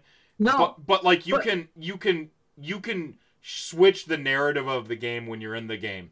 As far as like for getting buffs and stuff like that, what I do is I let them have all their buffs. I remind them of them. I switch into a teaching mode where like, oh, did you want to get that buff off? Then like I go into that coaching mode. It's something I need to actually be cognizant of, is coaching people to beat me at a table. I'm like, this is the better play. I need to be careful of that and let them make their own mistakes, or they're not going to learn either. So there's sort of like two sides of this coin here. AOS coach question: how does the decision making process with your opponent in MMA cage, assessing them, exploiting a weakness, losing without salt? Well, you're going to lose without. It's salt in MMA no matter what. You got beat up, and your friends watch you get beat up, and your girlfriend watch you get beat up, and you got beat up. It's all salt. There's no which way around that. When you win, you're high. When you lose, you're going to go eat freaking a bunch of hot wings and drink yourself to sleep, and you're going to hate your life. Oh, I love hot wings so much. With the stressing thing, you could do a lot of research in MMA. You learn what gym they're from, who's from their gym, what type of style they are, and then you might try to watch their fights. But when I get in the cage with someone, body language is a big thing. You got to read body language. You got to look where their eyes are looking. If they're looking down, if they're looking at something, a lot of people have this natural habit of looking what they want to hit instead of looking straight at the shoulders. So you could watch them. You look like I look at their shoulders, but you could still see their eyes move. And then you do feints and checks, so you act like you're going to go do a strike, but not commit to it. Just see how they react. And then you learn their body languages, and then you counter what so you'll throw a move, like I might throw a jab, and they might step out to the left a bit, right? So then you could sidestep right hand. But you read body language really big. It's a really more aggressive, but like it's slight little things in MMA. Like someone might go wild and like try to beat you up, but you gotta realize they can't keep that up, and they're compensating for something. They might have had a bad camp, and they don't have cardio, so they're going out to knock your head off. Stay safe, tie them up, like work them down, slow them down, bog them down. It's kind of like setting up screens in AOS. Just let them smash into things, they get tired, and then you take over. So you got to counter protect that, but it's when you get in the cage, like body language, it's kind of hard to teach that, but you got to really read body language. You know when people get tired, you know when people start fading, you know when people are frustrated. The same with playing AOS. You look across the table, if you're playing, like this is why I was saying you don't go easy on the people you're teaching, but if you could visibly see them and their body language says not having fun, go out of your way, make it fun for them. I like that point. I think more than anything is if you see they're not having fun, you can read body language in Age of Sigmar too. Like it's you can tell when someone's not engaged in the game. Like the obvious thing is looking at their phone too much, or obvious body language would be turned away from the table. Like they're not engaged in that moment. If they're leaning over the table, they're engaged in it. Their palms are on the table, stuff like that. There's body language to read. But like I don't like to teach people like to be bad at rules or things like that. But like taking a softer list is a good way to like sort of self comp when you're teaching someone new. This is the thing. Like it's more like this is in theory too, because our group's very competitive. But I'm noticing a more relaxed state with our group. Yeah. We just went through a couple month phase of. Well, it started with. I played really bad Orcs, and my friend Nick played really bad Sylvaneth, and he probably went 0-18 his first couple games. And you know what happens when you lose that much? You get sick of losing.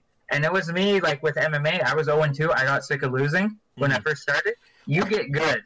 Well, and then all of a sudden, you're power gaming, you're doing everything, you're list building better, Nick's studying, and then he's doing really good. But then everyone's power gaming, then you power game back, and then you're going to hit a wall, right? Yeah. Right. Then you got to remember to relax and have fun. Right. So, right. So like the worst game experience I had was teaching my girlfriend against Jesse, who's in the chat there. He had like 200 or 100 monks versus a demonette horde, and it was like plague monks before the nerf. And there's just so much moving, so much rules, so much different dice, and she was like, "What the fuck are we doing here? Like, what is this game?" Well, you gotta, and I think if you're teaching someone 100% brand new. You gotta soften the list. I really do think you can't bring, like, they won't learn the lesson if you just table them turn 2. There's no lesson to learn. There's no lesson. Like they're bringing the models. The average person paints the models they love. They look at, oh, that looks cool, I'm gonna play that, and they don't even quite have a concept yet of how quality the model is. They don't know to look at the War Scrolls. They look at the models, and they start playing the models they like, or the models they like the story of. Like they love the backstory of the model, and like you can have people end up on unintentional filth, but like they can still not learn the lesson if you also they're on their filth list. Then I'm gonna bring my filth list and crush them turn 2. Like my first 1,000-1,500 points at Orcs I bought off of like old memories, and Brute's looking cool. But do you mind just holding on? I'm going to grab a drink really quick. Yeah, go ahead, man. So I can address chat here real quick while he's grabbing a drink. Usually I'm the one who walks away from the camera. So this is it's taken us 38 episodes, everyone. We made it there. Well, when we get a new person playing with us, we bring kind of terrible lists or help them beat us. When I play Mike or Brian or Nick, it's kill or be killed. That's fair. And this goes to the social aspect of the game. Just talk to the person. At an LGS or in your basement or whatever, just say, hey, what kind of game do you want to play? Do you want me to bring my hard-nosed list? There are people out there who are like, oh no, I'm bringing my fluffy list, and they show up with like a tournament top-tier competitive list, and you're just like, yeah, that's your fluffy list. And they're like, oh no, I put a fungoid cave shaman in it, so it's fluffy instead. Like, come on.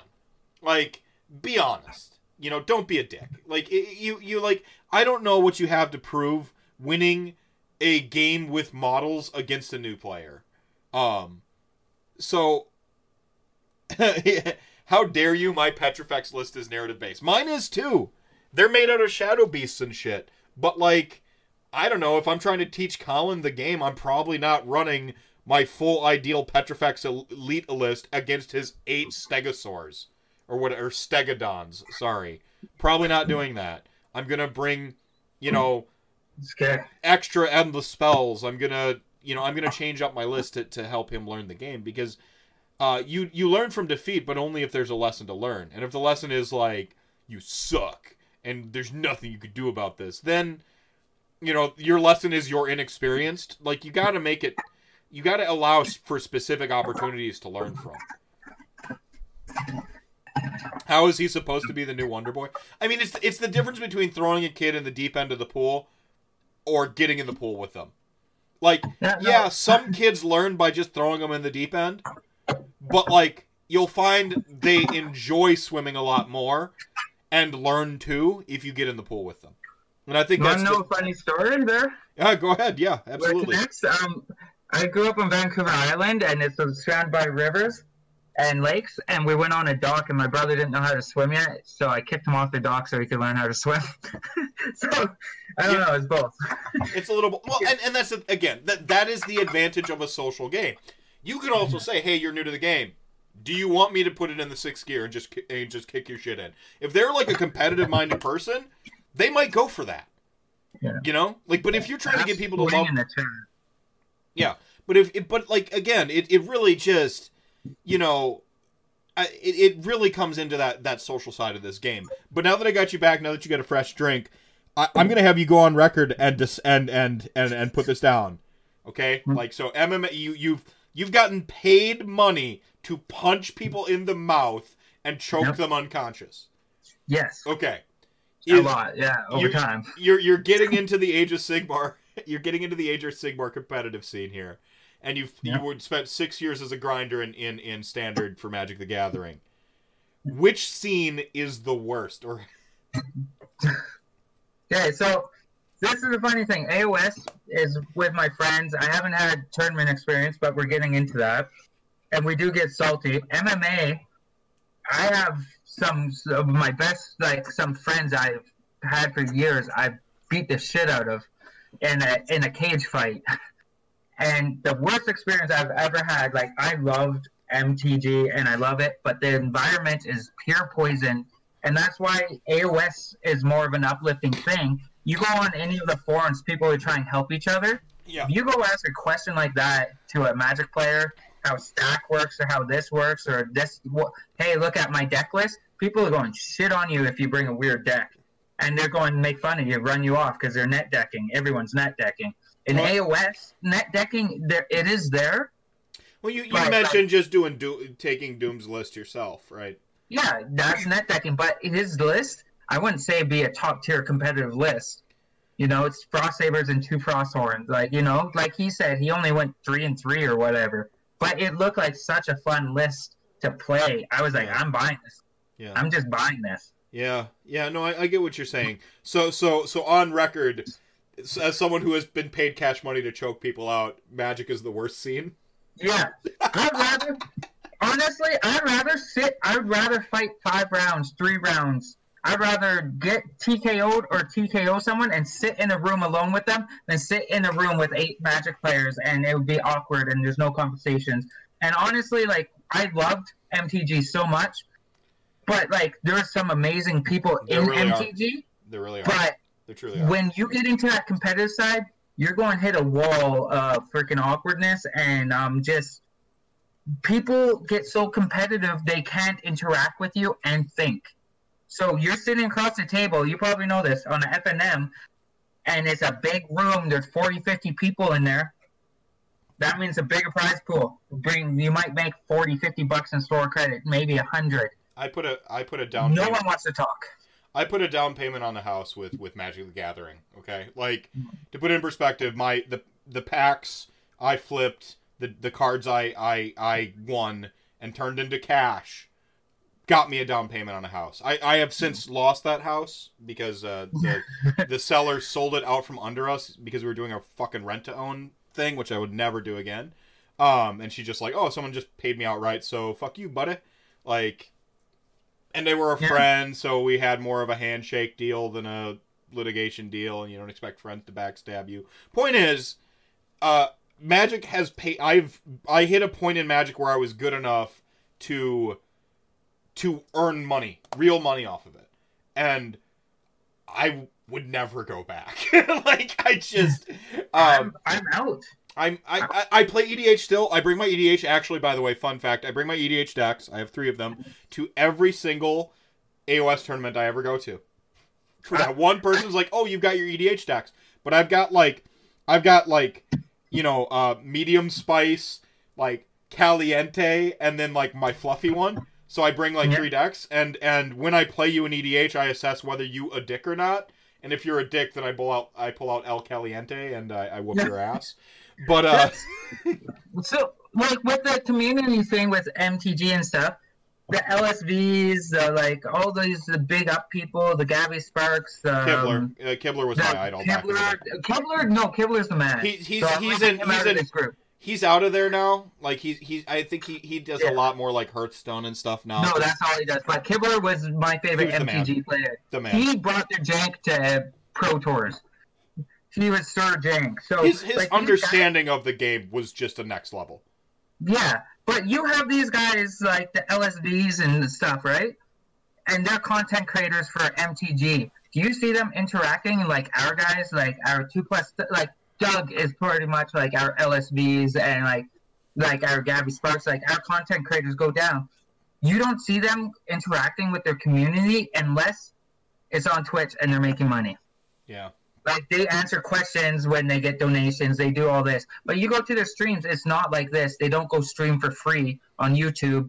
You know? Like, it's in it for a different reason than AOS content creators are. Doug's not in it to get rich. Because you can't get rich off of AOS. Like you can on MTG. No, It's a different environment. I mean, there's a couple AOS content creators out there who can do it full time, but that's because the community support is really high, not because of the sponsorship and the branding and all that stuff. It's different, exactly. That's why, like, I do have a Patreon, and this is a great convenient time to plug it because I'm terrible at that. I have a Patreon. There is no paywall to my content. It's got different tiers, and it's a joke. It's one big joke. It says, you get bragging rights for paying for the higher tier. That's what my Patreon says, because why I do this is I love Age of Sigmar so much that I want to talk about it all the time, and it overflows into needing to say it all the time to people. And I live in the middle of nowhere, Wisconsin, and I'm like, I need to just yell into a microphone for 2 hours every night about how much I love Age of Sigmar, and then I make content. Because it's the love of the game is spilling out of my body, and I have to make something with it. Yeah, that's what MTG, I was in it hardcore, like, up to, like, well after Arena's launch, and I was, like, so into it, but the community, it's not the same. I came in here, and I've jumped on content creators, and it went down this rabbit hole because other content creators recommend guys like you in chats, and even little guys like you, Cinderfall Gaming, AOS Coach, and Honest Wargamer, and it went down from Doug and to re-rolling ones, and it went down this spiral, and you realize everyone has a different aspect that you want to follow, but they reach back out to their community, unlike others. You know, you can't I couldn't sit and message LSV on Instagram and have him respond back to me like a dog and Jack, you know? Yeah. And me and Jack now talk quite a bit, and we're playing Warhammer Total War and having painting sessions together. And then Doug, even, like, I could go message Doug and be like, you tell Jack to finish my damn Beastman model you lost a bet on and ship it to me, and Doug will shout it out on stream. Yeah. You know, and it's harder to do that in other communities. AOS is full of people, like, everyone in the chat and everyone in other chats and Doug's chat are hardcore fans who want to build the game up. Mm-hmm. So the negativity is not really there. People get salty about certain armies and the nerfs and stuff. They pass. It passes, yeah. And it's just a goddamn game. I have a take on that, and I think the main thing is because the community in the game the community is just bigger than the game. I mean, at the end of the day, it's the community is bigger than the game. The problem armies come and go. There will always be a problem. It's always going to come and go. My Petrifex Elite in 3 months, people will be going. the people who just really fundamentally hate the Army will still hate it, but it won't be the main topic of discussion in every, Twitter feed. Like that. And OBR right now. It's Zeech is pretty bad right now. Zeech and OBR, whatever. Like it'll. You remember Slaanesh? Like when? Yeah, we're already not not talking about Slaanesh, and they were dominant for like 7 months. They were the worst thing. They'll sell their models, then they'll move on, and they'll nerf them. So, this is where I actually need you, chat gang, to run my show, because you are the show within the show. I need you to come up with some AMAs for Mike here, because now I have to walk away from the camera, which is... Of course. which used to be something that was like a trope on my show, but I haven't had to do it in a while. So chat gang, get some questions going here, and then I'll have you answer some of those.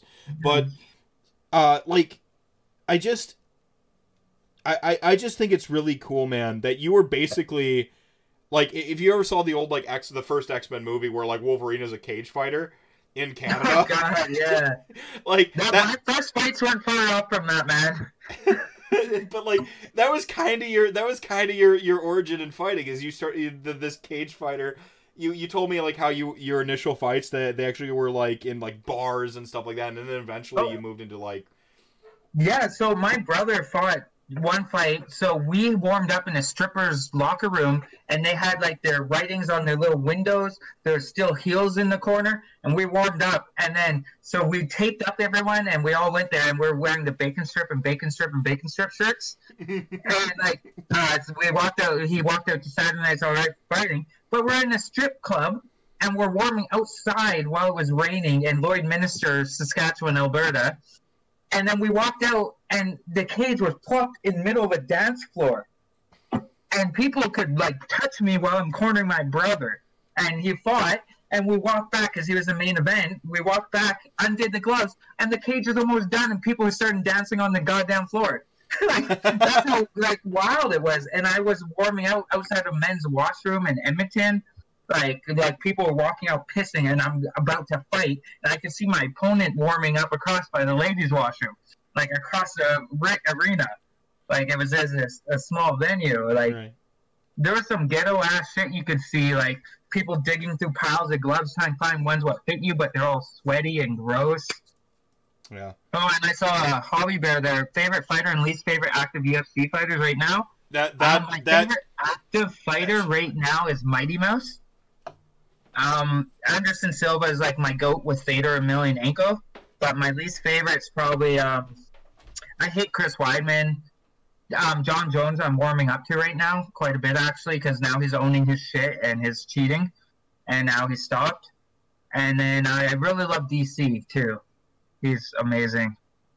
Nagash, the worst choice in AOS. I hate how Nagash is portrayed in like right now in lore, and I hate how they came out with this Everchosen. Like I like the Everchosen book, but Nagash is the worst. He's just a little he's like a little cucked boy, and he just whines about it after his wife's doing stuff. I do not like that. The haircut's a couple of weeks old, actually. But Nagash, it bugs me because I feel like they're trying to move the lore in a way I think they shouldn't have, because like I've seen this on stream where they talk about how the realm should be fighting back, and Gorjak's running around with his ram, what could knock down anything. I think there should give some destruction love with the lore. There's no destruction love in the lore, and it bugs me a little bit. So I hope they address destruction coming to a thing, and like the realms fighting back and using orcs and ogres and destroying civilization there. What corn hero guy could be 1v1? I'd punch Scarbrand right in the dick. That guy's a wuss. I hate him so much. All right, so Are you ready to play against Blood? Oh yeah, here's Brian. He just runs a bunch of. He runs a nasty Bloodthirster list, like 4 Bloodthirsters, against my orcs. So I got 2 Maw Crushers to run down his throat. All right, so Archaon's the type of guy the referee would run in and save him, and then declare you the loser and say you're disqualified because he has fluff lore. Oh, that is the spiciest of takes. I agree with you 100%. No, he's He's a Mary Sue. You TKO He's a someone, he's like, and you like go down and like you get saved by the referee, and then all of a sudden you're disqualified because you fucking punched Archaon. That guy's a bitch. Grimgor Ironhide headbutted him to a different realm. That's spicy. He was saved by Fluff. Yeah, no, it's true. Oh, Chaos, boom, blow up Grimgor. Get out of here. If they make Archaon invincible again in the lore, they're just not learning. Well, they just did the Wrath of the Everchosen, and I actually, as a Death player, I kind of really enjoy where they went with the story, but I really need to see Archaon have some consequences for kind of failing. Like, he doesn't. But like he never has consequences. So, question: if you were to face a great unclean one in a cage, how would you take it down? You don't. He's just a blob. He's Butterbean. He's a walking Butterbean. Dude, Butterbean's punches are so sick. I fall down. Oh, go on. I watched a guy, one of our local coaches, knock out Butterbean. Well, he's old now. He's so old now. Yeah, this was like 9 years ago. But yeah, no, you don't take down a great unclean one. I don't think that's possible. It's just like you gotta just. I don't know how you beat a great unclean one, honestly. Yeah, I don't think you do. He's the best chaos god there is. Everyone else is lame. Corn's like a bully, like a high school bully. And his dad's a cop, and he's a football player. And then Flanish is like a sexual deviant. And then freaking, I don't even, who's the other one? Zeech is like just a nerd in the back playing MTG on his phone. So like, I don't know. The guy on Clean One's a cool guy. He's a cool guy at the party who's just drunk sitting on the couch, and you're just like, I want to go talk to this guy. Yeah. Something's up. He's not talking to anyone. I wanted to go talk to him.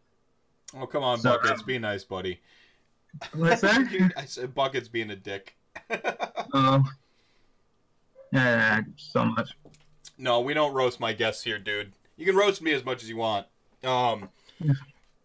Let's see. So I guess the one last sort of question on the notes I have here, besides what bet do you have going with Jack, and how is he going to lose this time? Oh, so yeah, I beat him on the Seahawks Ravens bet. Mm-hmm. Oh, wait, did you say how many Jaeger bombs has this bro smash? I'm not drinking Jaeger, first of all. Are you? Everyone's less attractive to Mark Wahlberg too, so it's not really bombing. So let's get that straight. Yeah, no, so Jack and I bet on the Ravens, and he painted up that Beastman one in my Ravens colors. Yeah. And then he wants revenge, and me paint up a model, which is stupid, because he's a, Seattle fan.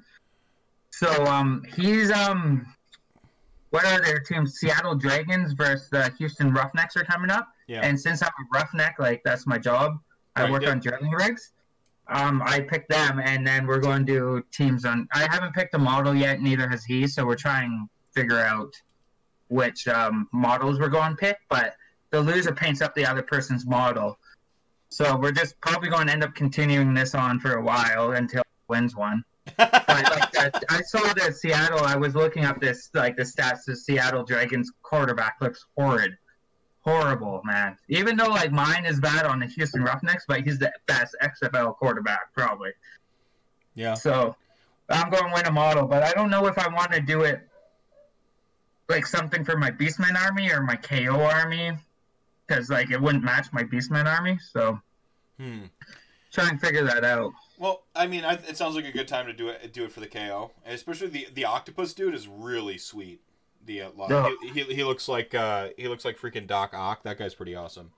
So yeah, I have 1,300 points of KO. I just haven't really had the passion to paint them. Mm-hmm. Oh yeah, and I am from Alberta. I'm up in Rocky Mountain House or near Red Deer. Right on. Yeah, right on. The Texas of Canada. The Texas of Canada. Drilling rigs, big trucks, and dickheads. Man, shots fired. Yeah, no, I got a bunch of armies kind of in the back burner. I got my Savage Orcs and Big Wa I'm working on. Big Waw's a really And strong army. I have my Iron Jaws. Then I have 2 different 2,000 point ogre armies, and then 1,500 points of KO. And then my girlfriend has 3,500 points of Slaanesh, and then we're starting a Beastman army together. See, I love Beast of Chaos. And anybody who's followed me for any degree of time, the thing is, like, Beast of Chaos is one of those armies. They compete every game, but like you have to really think about it, and you're always thinking. So there's like some mental fatigue involved, as opposed to just like Iron Jaws, where like I'm gonna alpha and go for the double. Like, okay, cool, good strategy, man. Beast of Chaos, you have to like engage every game, which means you're in every game. That being said, if it's your vacation home, it's the army you can like play every now and then. Awesome, you're gonna have the most fun ever. If you're like but you don't want to live in the vacation home, and that's the problem I would have with Beast of Chaos. That being said, there has never been a meta better for them. No. Playing them before, you had extra Rend. You had extra Rend. Rend you couldn't do anything with. Now you're like, dude, Nurgle, Slaves to Darkness builds, Ossiarch, Bone Reapers, KO actually are a high armor army. Like, they've never looked better. Plus, you can deploy half your shit off the table, which is just huge in a shooting meta. And, low-key, you have some of the best shooting in the game. Because Ungor Raiders are great. And you have scout moves off the Ungor Raiders, which actually kind of counters Tzeentch. Like, they're so good. They're so strong. They have Minotaurs, bro. Minotaurs. It's true. Minotaurs are pretty sweet. I'm sensing a theme. I'm sensing a theme here. Minotaurs. So, I like big monsters. And AOS coach, I'm actually from Vancouver Island, and I'm going to Wet Coast to meet up with Jax if you're there. Yeah. So Jack, by the way, I'm actually going to have 2 of the guys from Rerolling Ones on next week for Rantcast. It's going to be Jack and Brett. So we're going to talk actually a lot about community again, and we're going to talk about like sort of battle reports, like kind of, I want to pick their brain about their show next week, and then I think we're going to talk about Seraphon of all things.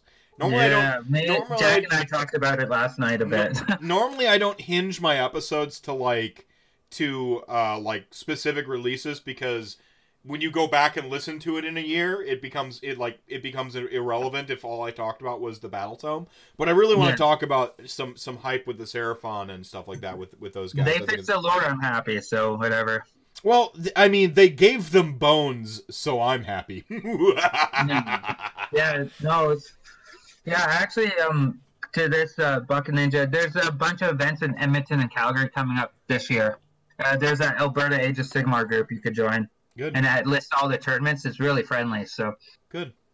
And actually, that's a really kind of a good sort of accidental point. You really early on in the show, we talked about how you just had 6 friends all playing again. The aspect of like building a community, you've essentially built your own little like micro community. Really? Yeah. How did ganked by baby? Like how did you? I mean, I guess building that community. Yeah. Ganked by baby. This happens. This happens to me frequently. Hello, baby. Hello. Hello. Yeah. Hi. No. Yeah. Like our community, like it was a slow. We just all ended up here. I'm going. 1 second. Yep. So, daw out of 10. Yeah. No, I my struggle. We'll get to it back in a moment. He's here. Yeah. So like actually like building a community in sort of like an area. Now you're gonna like have tournaments. You actually have aspirations for like doing some content yourself. Yeah. So with our group, we're all high school friends. We played our fantasy, right? And then we dispersed and got back together. But it's kind of funny because all of us walked by a Games Workshop and thought about it. And then our friend Jesse and Brian are in the chat there. They kind of like pushed us like let's maybe try play this game, meet up and play. Mm-hmm. And then they started sharing Doug and re-rolling ones, and like we went all in. And my other friend, like my best friend from high school, one of them, Nick, like I haven't talked to him in like 5-6 years, just randomly messaged me, and I was just getting into AOS with Brian and Jesse, and he's like, "Hey man, have you like checked in on like Warhammer? It's different now." And then we all joined in, like, I created a group chat, then our two other friends, Jesse and Peyton, got drawn in, and then we all meet up. So I'm in the mid of Alberta, and then the other guys are in the south, and we have one friend in Brian, and like right mid between us. So we all carpool and drive a couple hours and meet in Brian's house and start playing AOS. And we started getting more into it. Now we all have, like, we started last May, and we all started just going deeper and deeper into it. And then just recently and today and yesterday, we started talking about being more hard, like, get into content creating. We have enough armies between us. It's insane. So if you were to make content, what would the focus be? Is there just like, you have an idea? Kind of like just, bat reps, fun bat reps type of thing. Maybe some competitive bat reps, but we're still, like, learning and growing in the game. But we're talking about bat reps, maybe like hobby stuff and hobby chats just about the world of AOS, but not like lore, but like what we your own spin and like where you connect. I like that. Yeah, I like that. People like to shoot the shit and speculate, and it would be more that type of thing if it's not battle reports. Oh yeah, like tinfoil hatting and stuff like that. Like Vince Venturella has practically made a brand off of it. I think Buckets here is actually moving to your area soon. So would you be willing to accept my boy here, Buckets? Oh yeah, of course. Yeah, we're in that. It's all in the driving distance, right? Like we have a guy down in Medicine Hat. He drives an hour, 2 hours to go to Calgary, and I drive 2 hours to get to Calgary, and we all meet up. Yeah, like we always have room. Cool. But yeah, no, I'm just talking about it. My buddy Brian down in the Calgary area has an open garage, and we're going to deck it out and turn it into a game area with all our armies and just content create. And like it would be good because the one thing AOS is lacking, but you start noticing is female presence too. And yes, my girlfriend there will gladly play with that type of thing. Coach actually doing his women a Warhammer cast here. I think to be an ambassador for the game also means to strive for inclusion and representation, and I mean, lesser known fact about me is I grew up in a biracial family in the South. Black stepdad, 2 black brothers. It was a really weird awakening to see some sort of like just basic discrimination and stuff, and I don't see a lot of that in Age of Sigmar. So I'm like, this would be a perfect place for people to just of all walks of life to hang out. Like, we don't even really talk about any of the heinous contentious shit. We just play games, and like, what better? Like, you're literally all equal on the tabletop. There's nothing. Like, I don't. If you're fighting at the 125 weight class or someone who's at that 225 weight class, like. It doesn't. None of it matters on the table. You're equal there. It's just it's just the dice. It's just the rules. Like there's no. It's fantasy. It's even more beautiful. Like, they don't have all of our bullshit from the world that's going on the table anymore. That's why I love games. There's no better place to like just have people from all walks of life hang out, suspend the bullshit for a little bit, and just have fun. I think if we actually rather than having like proxy wars and shit in the Middle East, if we like actually just had like war gamers go and decide the conflicts, like instead, like like Russia, there's like kind of a pseudo newer Cold War going on right now. Like, if Russia, instead of like making a bunch of fake Twitter accounts and like being weird with our election politics here in America, like they just met us for a game of Age of Sigmar. That'd be way cooler. Like, isn't that kind of how the Olympics? It's a war game. Like, that's We'll just have war games instead. The world would just be a better place. I just feel like women AOS. It's more of a, like, you see it more honestly in how small AOS is compared to MTG than MTG, because I've known a lot of females who try to get an MTG, and it's the most awkward environment for a lot of females to come into. Well, I don't know what it is, but there's a lot of weird awkwardness always with females and MTG. And you could see in their YouTube, like their YouTube community, that's a huge thing, and they're all attacking each other and making YouTube videos about each other, hating each other. and then with the females. I gotta put on my ally hat real quick. Females is an adjective, not a noun. It's women, man. It's women. Sure, Yeah, whatever. no. One of my D&D group. So I have a D&D group we play every week on Sundays. Roll20. All my college friends that just kind of scattered across the continent, and we barely see each other anymore. Her hugest pet peeve as a woman gamer is being called a female. She hates it. And so, like, I've taken her up her cause because it's not just like that, oh, she's talking for all womankind. It's like, no, like, be respectful to my friend. She hates that shit. So, you could kiss me, Map. I got you, Tristan. Yeah, so this is, if I were to have my one PC moment, it's like, is trying to, like, change gears to not use females as a noun would be cool. I'm just, like, it makes sense, but like I train with a lot of women in MMA, and they just don't want to be treated any different. If I'm training with them, they want to be treated like a guy, no different, and it should be like that in LAS. You shouldn't be awkward or feel weird and talk different around them. I agree. Just treat them like you, and they'll be like easier to come in. But like I was saying, AOS, like, you don't see it much on the content creator side, but it's starting with like what's their that couple who play the battle reports. I love them. That couple. But like, I don't know. They're the only female content creators. There's not many. I mean, Gemma in Australia is fantastic, and she's an excellent part of the community. Yeah. But I noticed that more than like in MTG. It's only Gabby Sparks, but it's starting to pick up more, and it's like a spot where I feel like AOS people are more accepting, less attacking, and less defensive about new people coming in. Being a new player in MTG was the roughest thing I've been through. It is a beating. Oh, well, here's the thing. Like, this little thing where... So in Age of Sigmar, I had to deprogram from the competitive Magic the Gathering scene. Right? Yeah. Where, like, when you walk up to somebody and they're like, oh, I've never played in a tournament before, they're actually telling you the truth in Age of Sigmar. And in Magic the Gathering, they're lying to you. Like, 90% of the time.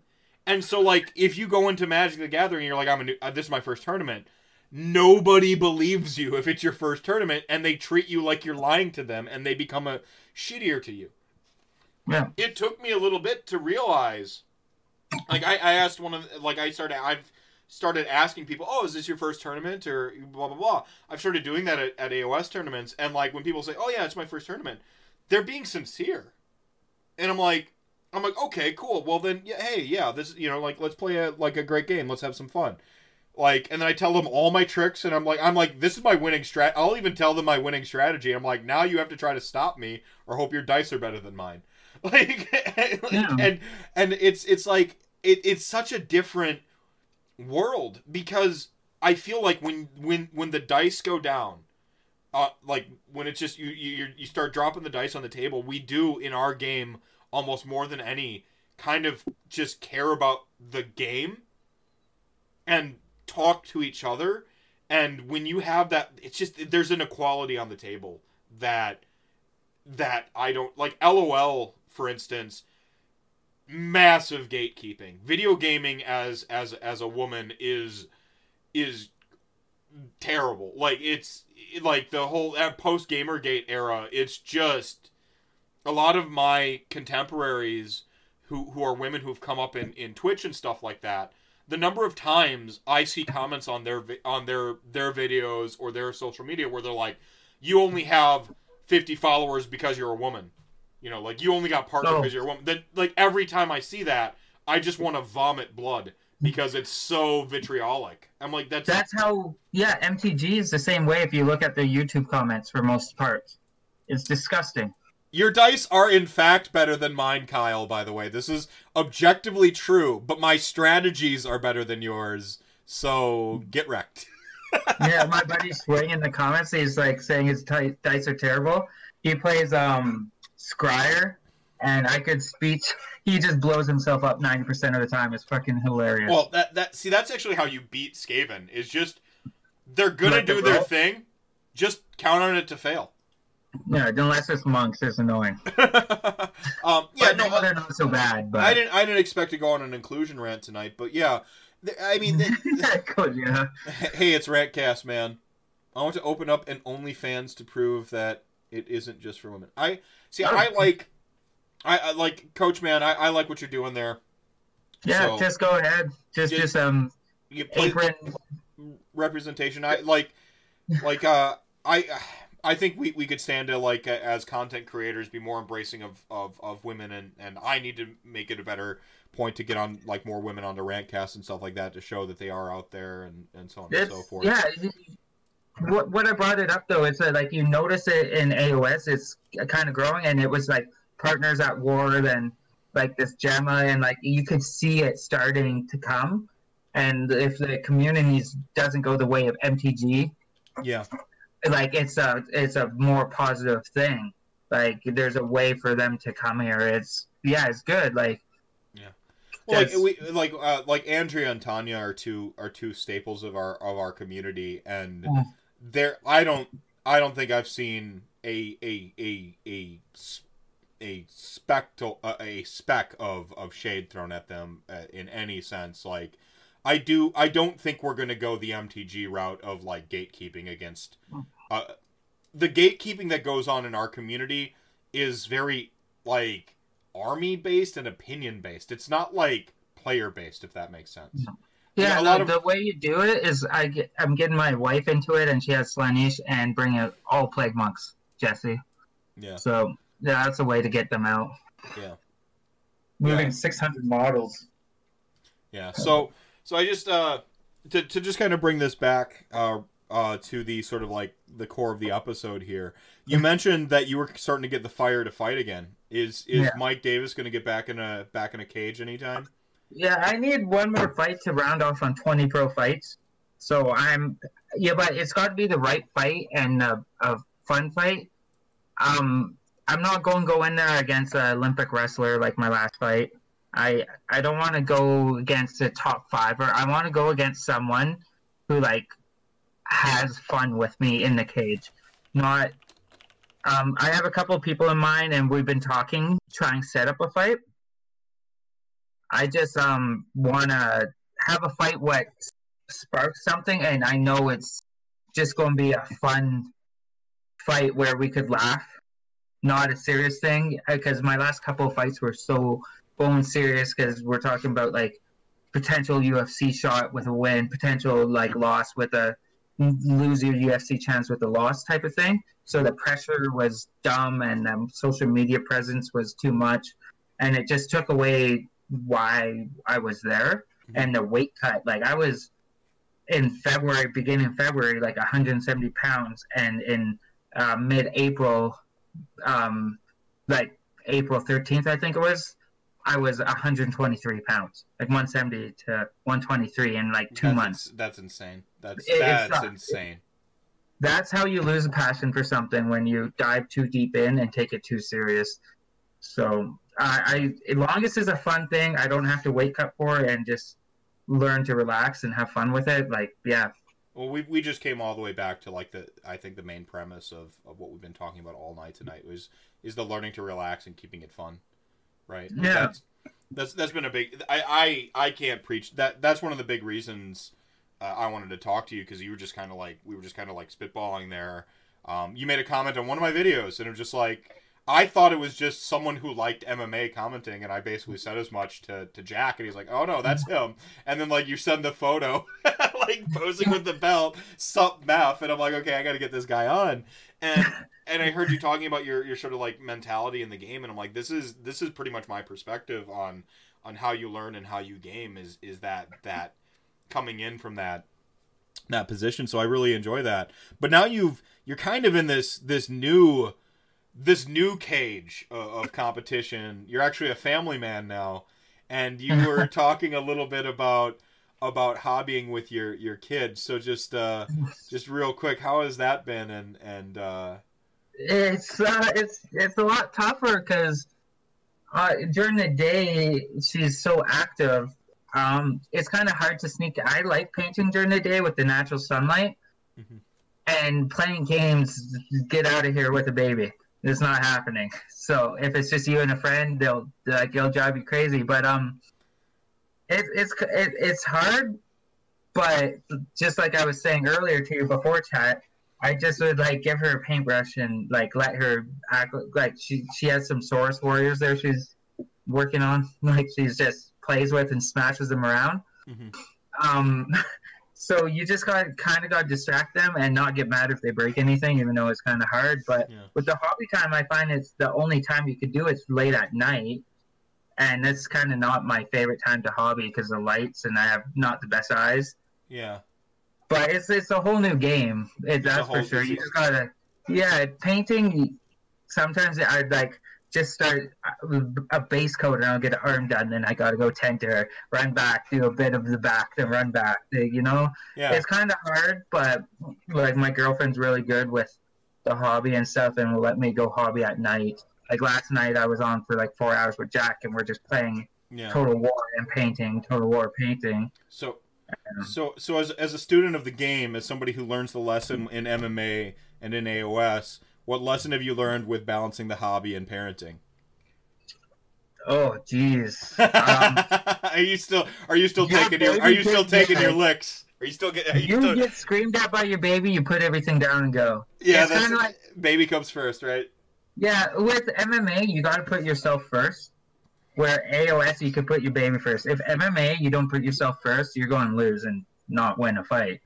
So it's a bit harder with a kid unless you're actually making money, or if you're like right now, I couldn't compete against the top 5 fighters in the country anymore like I used to. I would be fighting ex-UFC fighters, top-ranked people, Olympic wrestlers, because it was me training for a fight. I put myself first, where now I'm going to put my daughter first, and that won't allow me to keep up with elite athletes anymore. Yeah. So, but that does, I mean, in terms of the game of life, I feel like, my best moments have been my kids. So I don't mind taking that L. I don't mind taking the L because I'm not as prepared as somebody else in Age of Sigmar or Magic the Gathering, Yeah. Getting your nose broken and orbital bone shattered and your Achilles torn, ACL torn, it's a bit more of a consequence than, oops, I wasted 2 hours and got my ass whooped in AOS. Fair enough, man. No, I've had so many surgeries by now. Yeah, and get a decent lamp. I got to get a better lamp because I'm used to painting during the day. I just use a shitty lamp. So I'll get that done. Yeah, $20 will actually on Amazon will get you a pretty decent. The key is getting that natural light lamp, trying to get the daylight lamp. All right. That's how I feel painting. I don't have time anymore because of the kids. Yeah, I mean, I carve out all my time. Luckily, I'm an insomniac. Yeah. That's my superpower. If I didn't have insomnia, I would never get anything done. So I sympathize with the entirety of the community. Rantcast is gonna go off. I'm going to probably base these dudes right here. I've got the bases ready to go. And start putting some paint on some models, 15, 30 minutes, whatever. Just this minor busy work. And then we'll see where that takes me. I'll probably paint too after this. And because I got a goal to paint 2,000 points of Ogres by end of the month. So, yeah. Get going, get grinding. And like you said, the community is there for you. You can hang out with Jack. You can hang out with these content creators. We're accessible, unlike some of these other games out there, which I think makes all the difference in the world in keeping that passion there. I think that's great advice in life. It's about having a well-rounded life, not just a sole focus. Yeah, and it's finding people who have a similar interest and similar passion as you, because it'll fire your passion all the time. Yeah. Where if you're kind of alone and trying to do something by yourself and like MTG just grinding arena, you're going to get real sick of it real quick. Where this is you're talking to your friends, getting instant feedback, or in the community. I could go in Vince Venturela's chat or Doug's, ask a question, I'll get an answer. Yeah. Boom. Like you could figure something out, Oh, now, Coach, only if you pay him. Thanks, Coach. I'm glad you're finally sold out fully. LLV asks, have you managed to attend any events yet, or are you planning to? We've actually covered that early on. He hasn't, but yeah, I'll let you take over. Yeah, no, I'm planning to. There's a couple tournaments down in Calgary I want to hit. Um, I think one's in 3 weeks, and then one's in a month and a half, and then I'm going go to Vancouver probably to West Coast and meet up with Jack. Yeah. And play some AOS. Yeah. Yeah. Like, I'm ready for that next step now. I got the rules down, I got screening and everything, and I'm just go and take that next competitive step and see how I like it.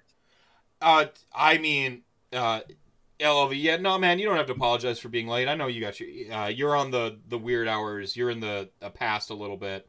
You're in Calgary. LLV is in Calgary. Oh, so yeah, we play in Strathmore. We're playing in 2 weeks in Strathmore here with my gaming group. I'm in just outside of Red Deer in Rocky Mountain House, and then we're playing in Calgary. If you want to find me on my Instagram, there it's on the screen. Message me. You could come join us anytime. Yeah, we're having a weekend game fest in 2 weeks or a week. Look at that! Look at that! We got 2 folks from Chat Gang hooking up with the guest. This has been the most serendipitous episode of Rantcast ever, and like, small world. No, it is. A message on one of my videos turned into a full-on Rantcast, and now we've got Bucket's future of gaming and LLV. I know, and LLV, man, I know you feel a little bit on an island too. You know, the stats man of Age of Sigmar, and then you get to like, yeah, so like, and I mean, you've got a really competitive group, so LLV, you're gonna get that, man. Yeah. Yeah. Yeah, no, we're like, it's an open community. That's why I like this community more than anywhere. And yes, I'm probably going to attack Axe and Kamloops. I got that on my calendar. Yeah, the Rantcast has become Wargamer Tinder. Yeah, no, yeah. Just matchmaking. I love it. But yeah, we meet up we're trying to meet up quite a bit, and we're turning my buddy's garage down in Strathmore into a content creator thing. Yeah. Yeah, no, that's awesome. Chat gang, drink deeply of the milk. Yeah, keep the bone strong. I'm thinking more of this Black Country apple pie, this stuff. Yeah. It's freaking amazing. Yeah. I don't know what it is, but it tastes delicious. Meth, this is your calling, bringing people together. Bringing nerds together. It's true. Yeah. No, you don't know how true that is, Buckets. My entire MO, my entire premise is fuck nerd tribalism. It's dumb. Whatever, tribalism in real life, because, like, there's fight or flight, and you gotta, like, fight to survive, and evolution and all that stuff. Okay, cool. You know, may the best human win and pass on your gene seed, whatever. I'll concede. But at the table, we are in nerdery, whether it's Star Trek or Star Wars, whether it's Marvel or DC, whether it's Age of Sigmar or 40K. What's 40K anyway? Like, I don't care about your tribe. I just care about how much you love your thing that is nerdy and almost doesn't matter. You know, like, it's just like no matter what's going on out there right now, I get to play games with tiny plastic men and for 2 hours just have a blast. And I get to go on the internet and have conversations about something I care about that improves my day. It improves my day to talk about my tiny plastic humans and, well, skeletons. Come on. And it improves other people's days. And, like, that's what it's about for me, is, like, finding this common ground of nerdery, that love and stuff like that. He says he's not on Graham. Are you on Twitter? Yeah, no, I'm not on. I don't even know what my old Twitter is. I stopped that when I stopped fighting, but I just put my email there, and I'm on Facebook everywhere. Yeah. So. Yeah, so he put the email, and LLV, you can always message me, man, and I'll get you in contact. Yeah. You have my Facebook too, so. Yeah. Yeah. Or Discord, whatever. AOS coach only cares about Corona and toilet paper. Don't infect him, you bastards. You're not like 65 years old. You should be fine. It's true. It's true. All right, man. The panic's way worse than what it is. Let's get real. All right, it's a terrible thing, but yeah. So any lingering thoughts? Any soapbox moments you wanna get off your chest? No, not overly. I think we pretty much covered everything here. Yeah, we're just we're just trying to come up with a name and get content creating right away, and then I could go down to Seattle and beat Jack Sass and AOS like the Ravens beat the Seahawks. Then go from there. I fucking love it. That's the kind of shade I'm here for. Corona beer is you're just drinking Corona beer wrong. You gotta put the lime and the salt in it. You gotta hoop it. I don't know what you're talking about. Corona with the lime and the salt makes it better. The danger zone. Oh no, LLV, you're in the danger zone. All right. Anything you want to put on blast?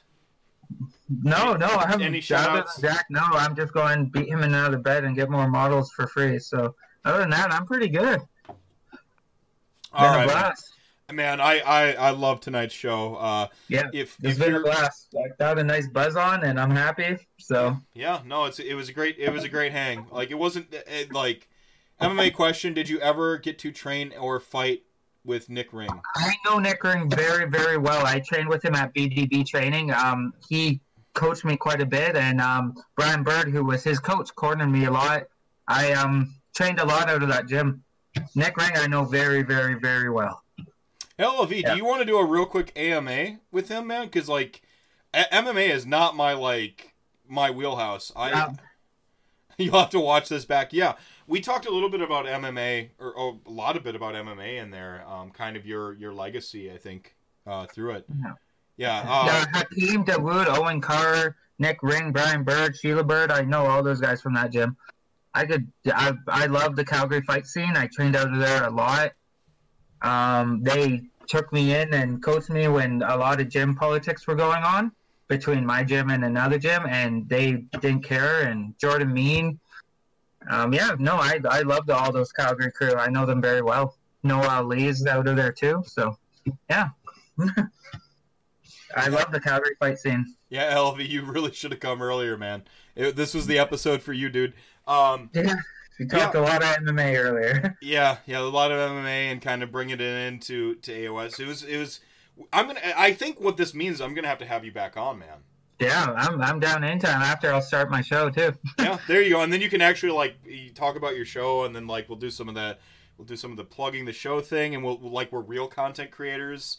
Yeah, no. Right now, I just hang off of Jack, and just he recommended me to you, and so yeah, shows how the community grows, right? Yeah, that's it. Well, yeah, it is, and you don't need to plug Rerolling Ones because Rerolling Ones will be on next week on Rantcast. Tune in. Yeah, no, I'll come and watch that show and talk some smack. But that's just what I mean. When it comes to this, like you shared my comment and stuff.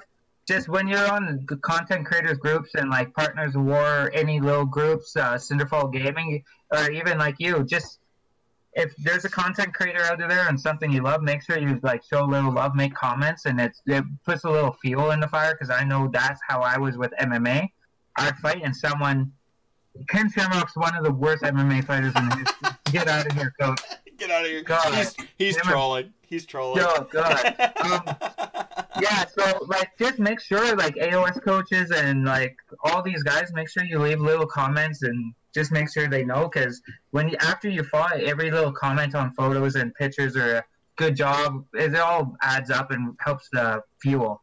It does. No, I got into my own little comment vortex recently, and I shouldn't have, but we're all human, all of us, whether you're making comments or you're taking the comments or you're making content or you're just commenting on it. We're all humans here, and treat each other like humans. That's all I got. Chat Gang, thank you so much. You've been amazing tonight. The show within the show.